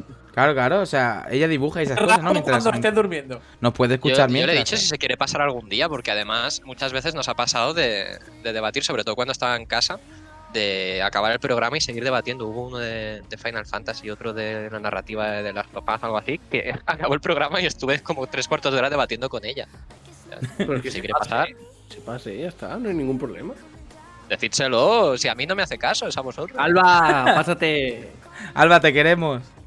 Me hace gracia. Porque Dani es su novio. Decíselo si a mí no me hace ni puto caso. Sí, por eso, que a mí no me hace caso decírselo. Suele ser habitual, Suele ser habitual. Bueno, RPG Podcast en YouTube, chicos, y en ebooks y Spotify. Como siempre, Radio para Gamers. Exacto, eso es. Y ahora sí nos despedimos. Y nada, compis, gracias por estar aquí. No sé, son ya 103 programas, madre mía, qué pesadilla, de verdad. Pero por aquí seguimos. Y la semana que viene, probablemente, y espero que sea así, hablaremos mucho de Pokémon. Así que bueno, en fin, que descanséis. Hablamos por el Telegram para esa partida de Among Us. Y nada, que descanséis mucho. Nada más. 103 programas y yo sigo esperando a que Claudia diga hola. O se pronuncie o algo. Yo de verdad lo digo que lo sigo esperando. Tengo esperanza de que pase. Algún ¿Vale? día. Es decir, yo soy como menos cuando veo un direct y espera ver Metroid. Pues yo espero ver a Claudia. Algún día. Y luego diré, pues vaya mierda de programa. Sí. Y nada, que eso, que a pesar de que me quiera asesinar, ¿sabes? Que a menos yo le quiero mucho, ¿sabes? Y mira, voy a hacer que se sienta un poquito mal por haber dicho eso. Nada más, que la semana que viene, a ver si nos vemos bueno, iba a decir las caras, pero los bichos esos no tienen cara, así que nada, pues a ver si podemos hacer la partida de Among Us. Hombre, pero lo suyo sería que nos viéramos las caras, ¿no? Sí. Bueno, a ver, pues no sé, porque como pone los cuchillos… Otra vez ponernos la webcam, socorro. que Marina, estrés. vamos a ver. Marina, vamos a ver. Una cosa te voy a decir y te la voy a decir muy clarita. A ver. A ver, que estar en la cámara puesta no quiere decir que te tengas que poner como para salir de fiesta. Tú con tu moño estás muy guapa también. Sí, preciosa tu- con el moño. Con tu Con la moño gafa. y con tu gafa. Pues sí, coño, que sí. A ver, yo quiero decir dos cosas. Juan Pedro, si querías que me sintiera mal, misión cumplida. Y luego… Sí, pero a él has dicho que le vas a matar virtualmente, a mí me has llamado viejo de verdad. Pero venga, chicos, por favor, no Me ha sabéis lo que es faltado una broma. me ha faltado el viejo lesbiano. Bromófobo. No, y con la partida de monas de camps molaría mucho porque podría ser como una partida de póker. O sea, podríamos vernos las caras sin estar viendo la partida y decir, este está hecho ahí algo raro con la cara. Este a lo mejor… Ahí pega un cuchillazo, No sé, podría ser divertido, pero como veáis… Lo vas a emitir, supongo que Fonseca lo va a emitir. Si lo emitimos en el del programa, yo lo emitiré. Marina Claro. podría rescatar su canal de Twitch. Yo que sé. Podríamos que llamar nadie a- entre los canales de los demás, Tía, estoy yo por pillar el de Somos Xbox, ahora que lo pienso. Dale, Oye. dale. Muy bien. Mira. Yo si queréis mi canal para vosotros, pero lo malo es que tendría que Toma, lo retransmitirlo regala. yo desde mi PC de mierda. O sea, desde el… El Among Desde el Us no, avión. no consume Among nada. Us tampoco tira. que sea Nada, una- cero. Pero la emisión, tendría que tirar la emisión y el juego. Pero la emisión sí que te tirará, pero la mona es un 5 o un 6%. Venga, Marina, que emitiste Outlast y no te pasó nada. No te va a pasar nada con No sé. El avión va a estar encendido, eso seguro. Si pagas 6,66 le da un susto a Marina. Oye, y tú me lo diste, la madre que te parió. Bueno, compis, venga, despedidos. Luego hablamos fuera de micro de nuestras tonterías. pues voy yo, ¿no? Pues sí, ¿dónde nada, está Laura? Dani, es verdad, es verdad. Pues nada, otro programa y... Joder, es que yo lo de Blizzard... Melo se ha pegado ahí un curro tremendo recopilando toda la información, pero es que a mí eso, de verdad, son de esas Dilo, cosas claro, que me tienen fuera. ha sido insufrible para los que no seguimos a Blizzard. Ya está. Bueno, no insufrible, pero que no entiendo nada, entonces me queda como muy... Es un programa en el que he estado muy, muy fuera porque ha sido Nintendo y Blizzard, y es como dos de las cosas que menos me interesan en el mundo de los videojuegos. Pero bueno, y respeto mucho al que sí, porque obviamente hay millones de fans detrás, entonces eso es algo personal, pero joder, han hecho un curro tremendo, Melos ahí recopilando toda la info y luego el debate, mini debate, que no ha sido luego tan mini. Ha estado muy, muy, muy curioso. Y nada, hablamos eso, lo de la partida, y es verdad, ahora se me ha ocurrido a mí lo de pillar el Twitch de eso. No sé, a lo mejor me echan bronca, no sé, lo preguntaré. Y nada, nos vemos la semana que viene. Oye, lo de insufrible para matizar, no es por vosotros, compis, es por el contenido en sí. No lo toméis a mal. Ya claro, yo también me ofendo, viejo lesbiano. Hombre, no. Mira, les gallego. Hombre, cuando me enfado no es un juego. Es un juego. Enfadose, Melos, enfadose. Díselo a LeBron James, a ver si es un juego. No puede ser esto, no puede. Juguemos a la Mongas. Bueno, me voy a despedir, si mis compañeros me dejan. Despídete ya, Marina. Nada, que es verdad que Melo ha pegado un currazo con el resumen de la BlizzCon. Está súper bien resumido. Yo que no la vi en directo, me he enterado todo perfectamente. Y me he enfadado también como si lo hubiera visto en directo. Y nada, nos vemos ya el viernes que viene en la partidita de Among Us. Y me tocará arreglarme para salir decente en la webcam. Ay, el drama de la webcam. En fin, pues gracias, compis, por otra semana más. Y gracias a todos los que estáis al otro lado de las ondas, escuchándonos y aguantándonos. Que ya veis, cada semana estamos peor. En fin, nada, lo que ha dicho Marina, os avisamos con lo de la partida de Among Us el próximo viernes, bueno, este viernes. Y volvemos aquí la semana que viene para seguir tratando la actualidad del videojuego. Que paséis una feliz semana y un abrazo muy fuerte.